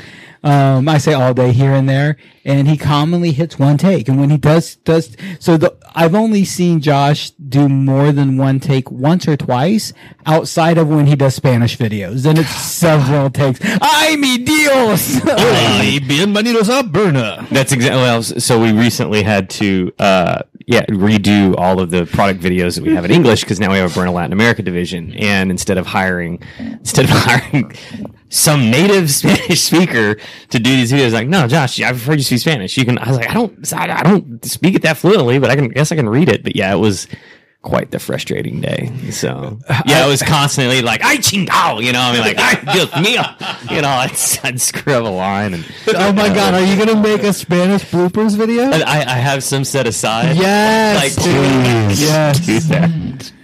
Yes. We do, by the way, have a lot more LB content coming that we need to sit down and hit at some point. It's just a matter of we have about a month of construction, I think, before we try to push any of that again. So we one of my favorite things at LMB is, Josh, look to your left on that bookshelf at arm level, arm down one level. Do you see that thing? Yeah, be careful with that, please. That is super fucking dope, man. Tom Noonan, many of you know who Tom Noonan is. Yeah. Tom Noonan, Skydive Everest, Nepal, director of tandem operations for UPT, has done a lot of great things. I've known Tom for a while. Got blessed to meet him before he fell into some of these cooler jobs that he got to do. And just always felt like a kindred spirit to him. He just, his positivity, the way he tries to talk to people, the way he tries to maintain a standard and represent. He's not always successful. He's not always liked. None of us are, but he's commonly successful and commonly liked. Quite a good speaker. And, he's sponsored by LMB, and he's like, man, on one of these Nepal trips, he showed me, carved stones that are made with religious, intent or spiritual intent. And he's like, man, I'm going to have one made for each of my sponsors, Cookie, LMB, etc. And then when Tom passed away, we thought very little or nothing of it. That's going to hang in the office. And we're going to shadow box that in memory of Tom Noonan and hang it in our office. Tom had that made, and we completely forgot about it. And a guy named Greg Rao came up to Jason Cook and myself with those, and we got to sneak that into the booth. So having that was super fun. So you didn't know that was going to be part of the... No. Oh, that's cool. No. It looked really great inside in the table. Yeah, and the best part is nobody knew where it came from except for the girls, because I walked up and said, girls, I'm sorry, you just did a great job, but we're going to change this. And they all looked at me like they were going to fucking shoot me. Yeah. Because those girls... Did you see how many times they rearranged those stupid devices? Yeah, I've got time lapses. Oh, my God, those women. God bless them, because A, they did it so many times. And B, the first time looked great, dude. It really did. But God, man, I compare the first version they gave us to the last version they gave us. The first version was dog shit. They started in a place that we were super happy, and then they just made it fucking gorgeous from there. And then I walked up and said, we're putting this in there, so good luck. And they flew through it, man. So that was really cool for me to see. It was a kind of a flood of memories of Tom. Stefan, at some point when him and I were traveling, he's like, what was that thing in the case? And I'm like, oh shit, I didn't tell anybody about it. I just put it in there. And to talk stories about Tom and to share Tom's history of Tom. And Tom, it really reminds me, the first time he was on our show was here. Why wouldn't you? Remember that guy? Remember that episode? So there's a very I don't remember that episode. drunk friend of DJ's sat right here. Why wouldn't you? And God, his name escapes me. Hugh Funk. That's right. Hugh Funk. Man, it was a really uncomfortable situation. Like, when you don't know someone well enough to call them out on what's happening, and they're close friends with somebody that you do know, and you feel like you're overstepping boundaries by addressing this person who starts smoking a cigar inside of your friend's house twice. Puts it out on his jeans. Mm-hmm. So Hugh, that was so wild. We had a AFF tandem standardization meeting here in Houston for USPA. USPA was desperate, so they asked me to run the meetings with Jim Crouch sitting in with me. And on the tandem one, Tom Noonan and Kenneth God just joined us. So while Tom is in town, Tom is doing the podcast with us. We had a wonderful time. Hugh Funk is coming to visit. He's an old friend of mine. He worked here at Spaceland, got fired at Spaceland. If I ever say, do as I say, not as I do, I earned my fucking stripes. Ask the boys. I've worked hard. I've done my fair share. I have fucked up tremendously, and I appreciate all the opportunities of growth and learning we have together. But don't do what I've done because I've earned these stripes. Hugh did not believe me and he got fired because he thought he could do what I did. I'm like, dude, you don't see the work I put in. That you're seeing the shit I get away with. You don't see the work I do to get away with it. Love the guy to death, but he shows up. Hey man, this is my first standardization meeting. I'm becoming an examiner. Here he is, staying in my house. He shows up, sits in a chair right here next to Nick, drunk as fuck, lights a cigar. At some point, I'm like, you were producing, right? Yeah, that's right where Josh is. Yeah. And I smell and I look, I'm like, man, dude, put that shit out. Dude, you can't smoke in my house. And did he put it out on his pants or his hand the first time? I think he put it out on his, I don't know. All I know is he put it out once and then 20 minutes went by and he was lighting it up. I don't even think it was 5, man. It was, it was 25, whatever. And man, it was so uncomfortable. Every time that, I feel like it was happening about This is the 2019 standardization, right? Or 2018. This had to be 2018. I feel like it was 2018. It's been Had to be 2018. Had to be an odd year because we did odd years. Because I didn't even get into the examiner stuff. It was odd years. It could have been 2017. It could have been that long ago, right? Yeah. God, have we been doing this for that long? Yeah. That's depressing. Yeah. We started in 2017 March, so yeah, it was late 2017. Had to be. But I remember Tom talking well about LB altimeters and Hugh saying, why wouldn't you jump LB altimeter? Why wouldn't you? And like, I felt like because I didn't know this person that I was going to give them the benefit of the doubt and give them an opportunity when instead of shutting down random drunk guy, I was like, oh, I'm going to let DJ's friend speak. And oh man, it was fully off the rails. I was about to text my wife to tell her to come get this guy out of my office. Yeah. Come get Hugh out of here, distract him, do whatever you want, when he had to get up and go piss. And he never came back. And that was great. Well, Jim Crouch picks up Tom Noonan after the show to give him a ride to wherever the fuck they're staying. And as he meets us at the front door, hey DJ, there's I'm pretty sure a really drunk guy passed out on your sidewalk. So, oh yeah, that's Hugh Funk. He's here to become an examiner. At the meeting, you, myself, and Tom Noonan are running tomorrow, and the three of us are standing here looking at him. Great first impression, Hugh. Man, I'm not mocking Hugh, by the way, guys. When you hear the rest of the story, this gets wonderful, in my opinion. Hugh absolutely embarrassed himself and made an ass of himself. I much love the kid. I much think the world of him. Chris has done the absolute same, and really betrayed my trust at a high level. And I can say that directly to him right now because he has absolutely earned that trust back. He is trusted with my friends, my family, my house, my pets, and my company. So, if you think you fucked up with me and you can't get another chance, you absolutely can through hard work. I think you betrayed my trust worse than most people have. I really do. And I hope you understand. I mean that respectfully. It takes a lot of hard work. And you earned every bit of it, my friend. You earned every bit of it, brother. Love you. So let's go back to Hugh Funk. Yeah, fun stuff. So Interesting stuff. I show up to CPS, Military Open House. CPS, Consolidated Parachute Solutions, for those of you who don't know, is Sunpath, UPT, and so Javelin, Vector, and PED combined to be a military manufacturer. They produce military gear. They also are a military training facility. They're based out of DeLand for manufacturing. They're based out of Coolidge, Arizona, near Eloy for training, where they train groups. They formerly trained MARSOC, Marine Special Operations Command.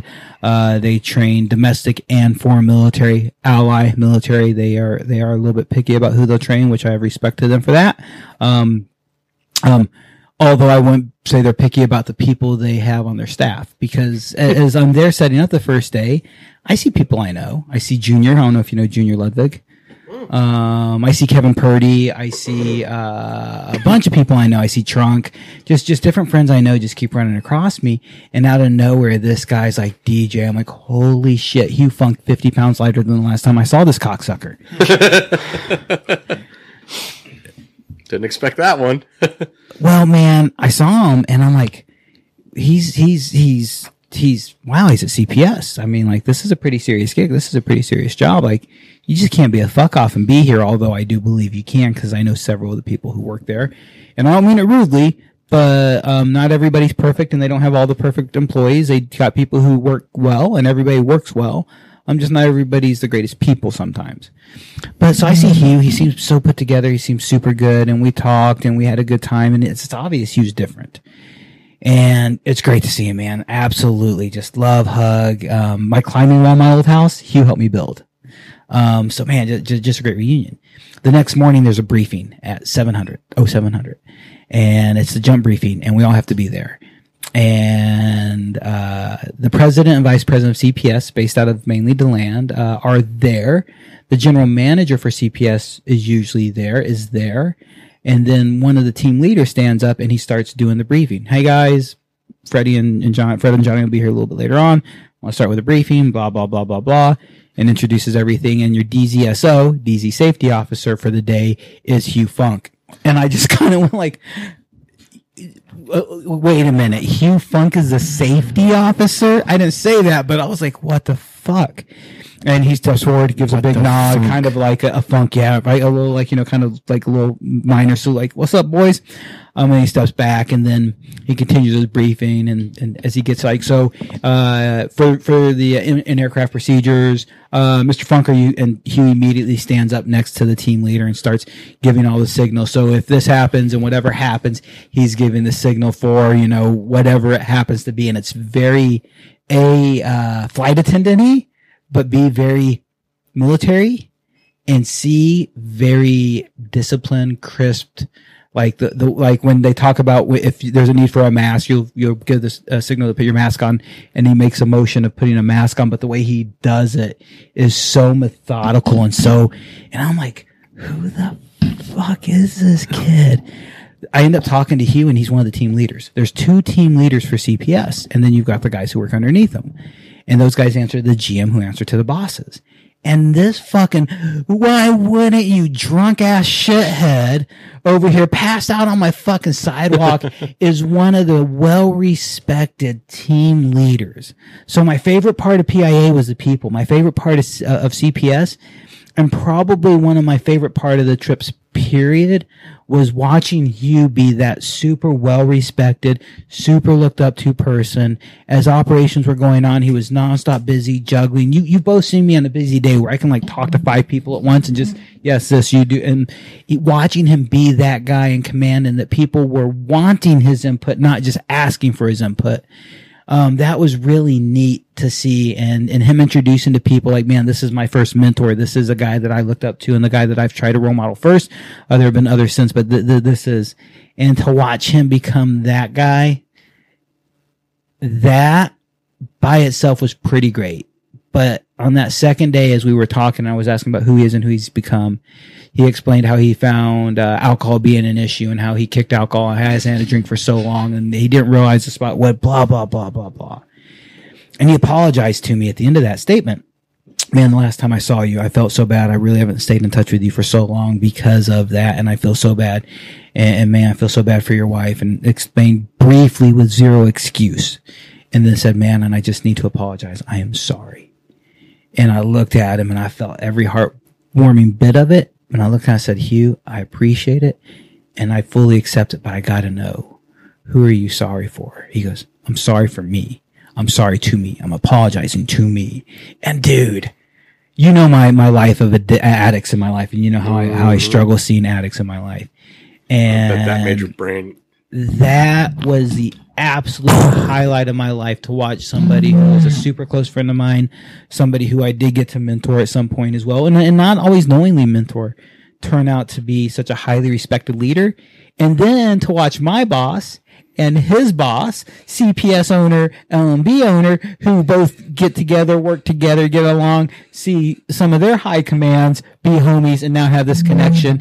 And just to see how that whole circle and the cogs start meshing together, man, that was fucking unbelievable. And if any of you guys know Hugh Funk and the why wouldn't you jokes we make, fuck yeah, keep making them. He doesn't remember it, for what it's worth. He does not. Good job, Hugh. Proud of you, man. Way to turn it around. Yeah, but I'm so proud of that boy. And he'll be on the show next time he's in town, when he's in town, if he's in town. And I'll be proud to have him on the show. Why wouldn't he be?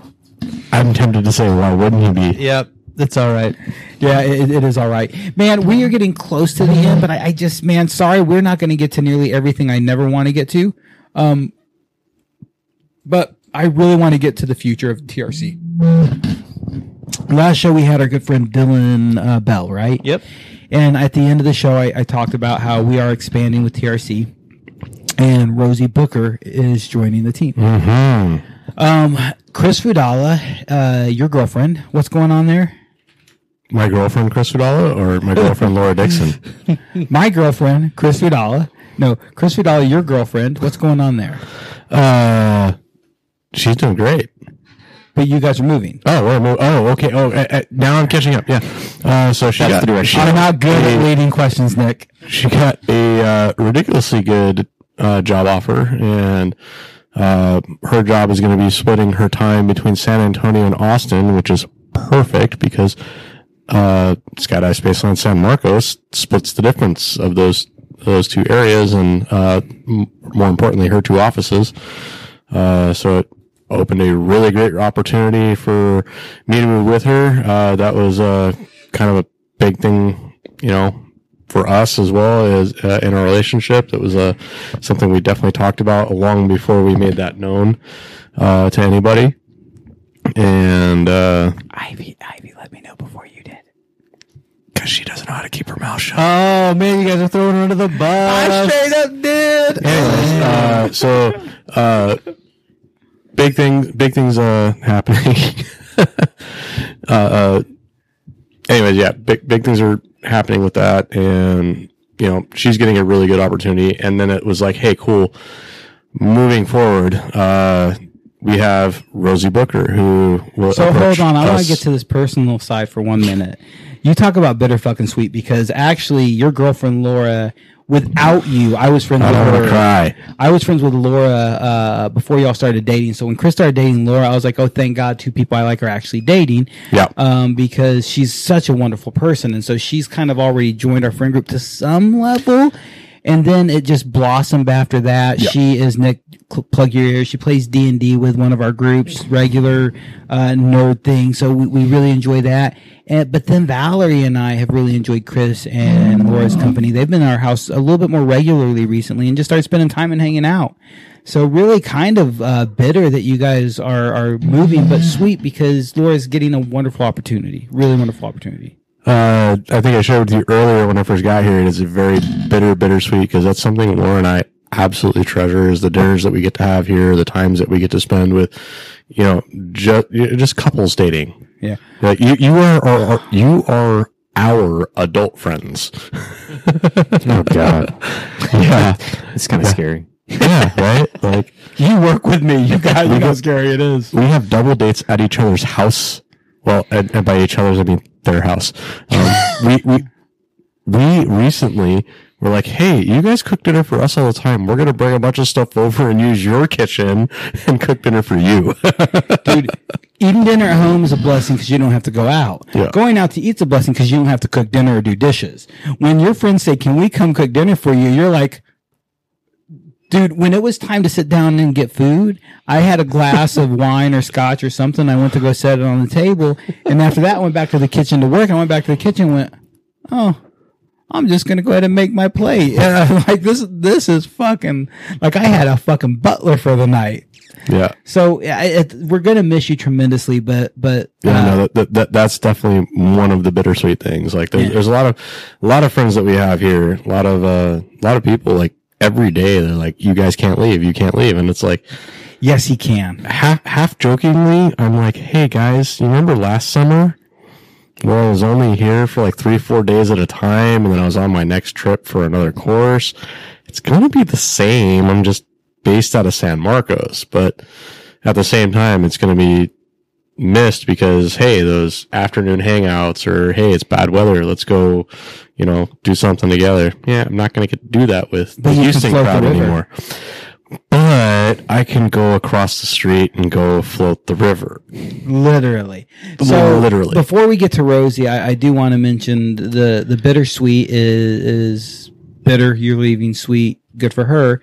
But personally, I absolutely am. I'm a little bit broken heart. You guys are moving, but I get it. Yeah. Professionally, I am so excited you're leaving. That's the direction I was going when you first originally asked the question, because I thought you were asking about the TRC side. Yeah.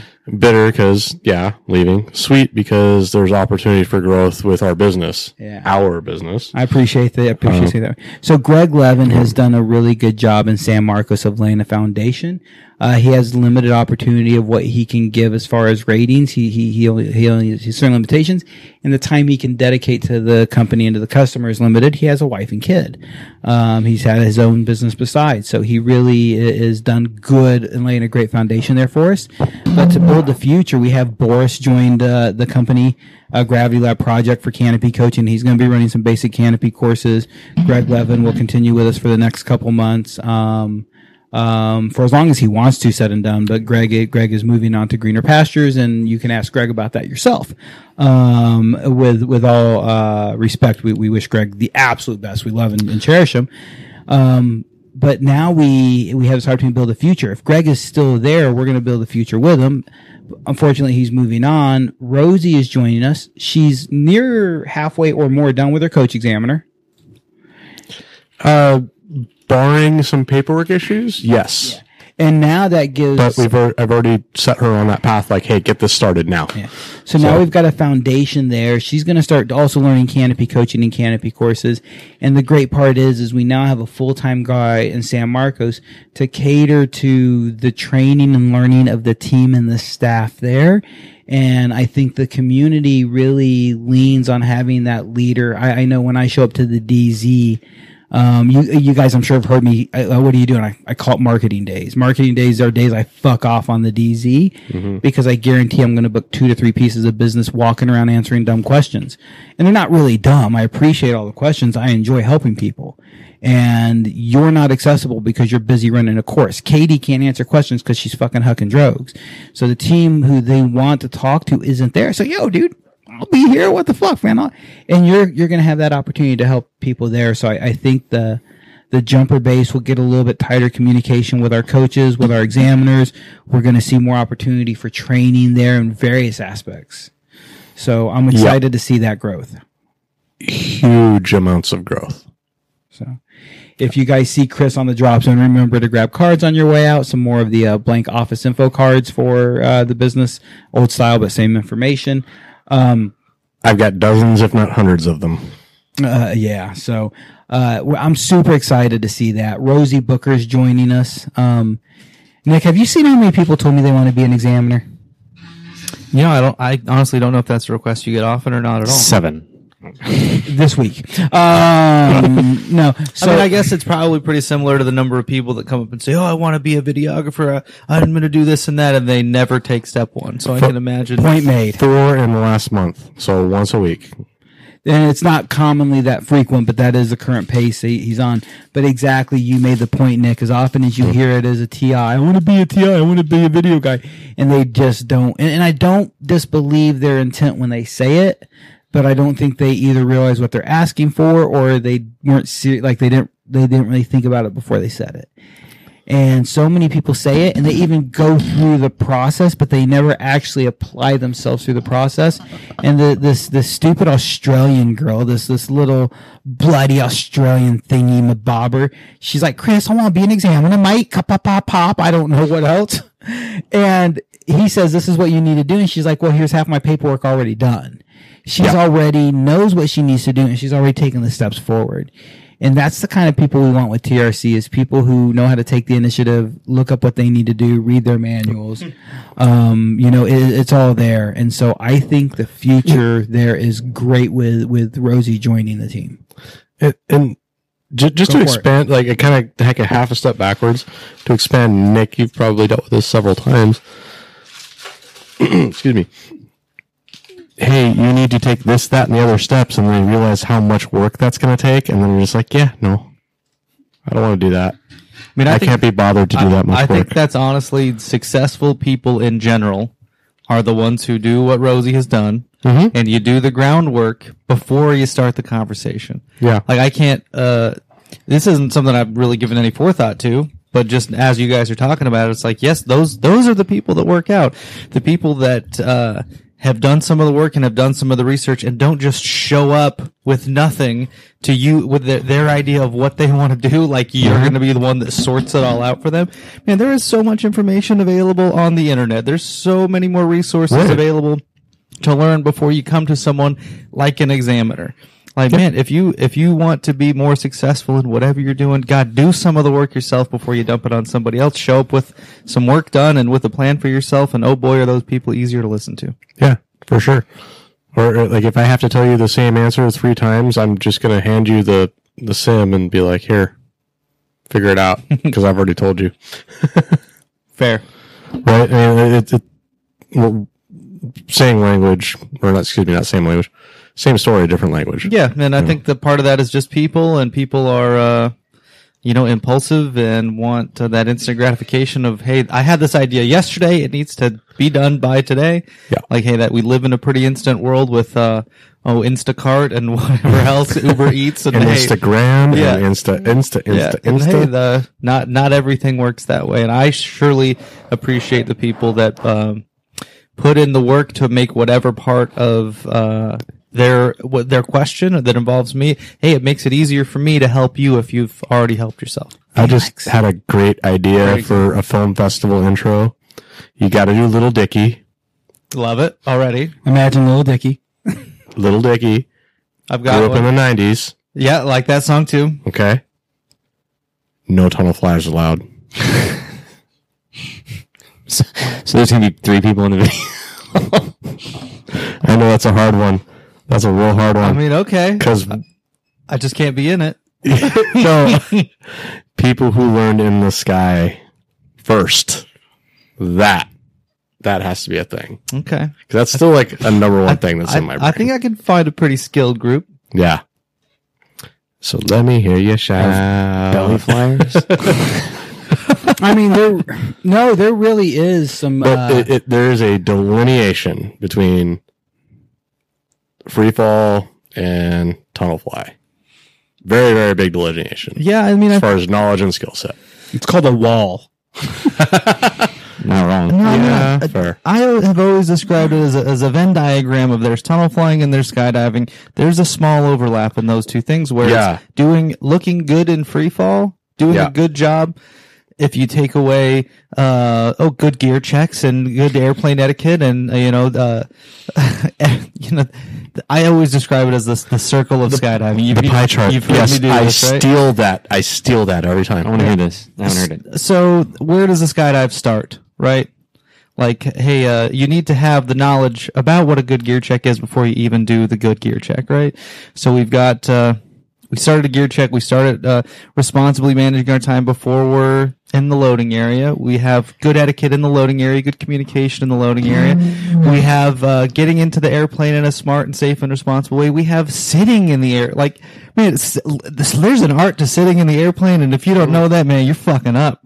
Yeah. And there's responsibility for communication and awareness in the airplane of having the forethought to look at this person in rental gear and a white Benny helmet and ask them what they're doing on their jump, because you might keep that person from tracking up the line of flight on that very jump. At you. Or, yeah, exactly. Or you may have some friendly advice to offer them that a more experienced skydiver asked you when you were that new person.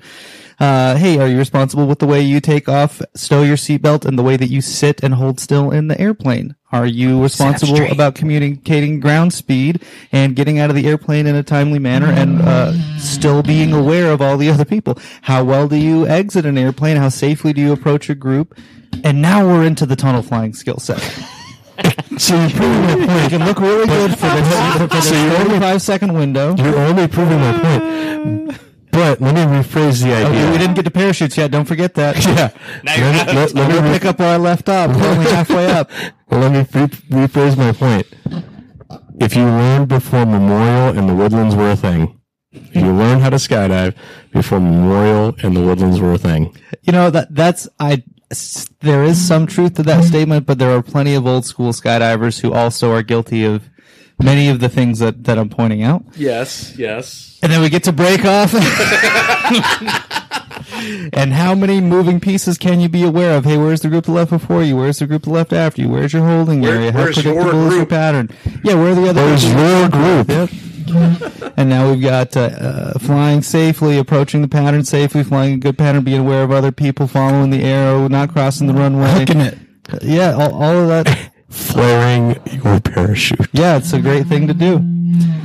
Yep.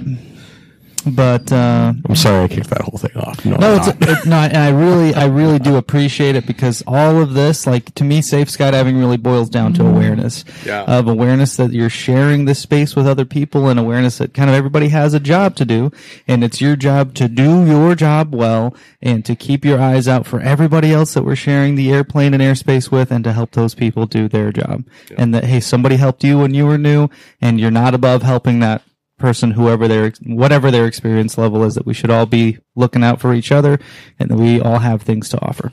Yeah. For sure. Josh, you had something?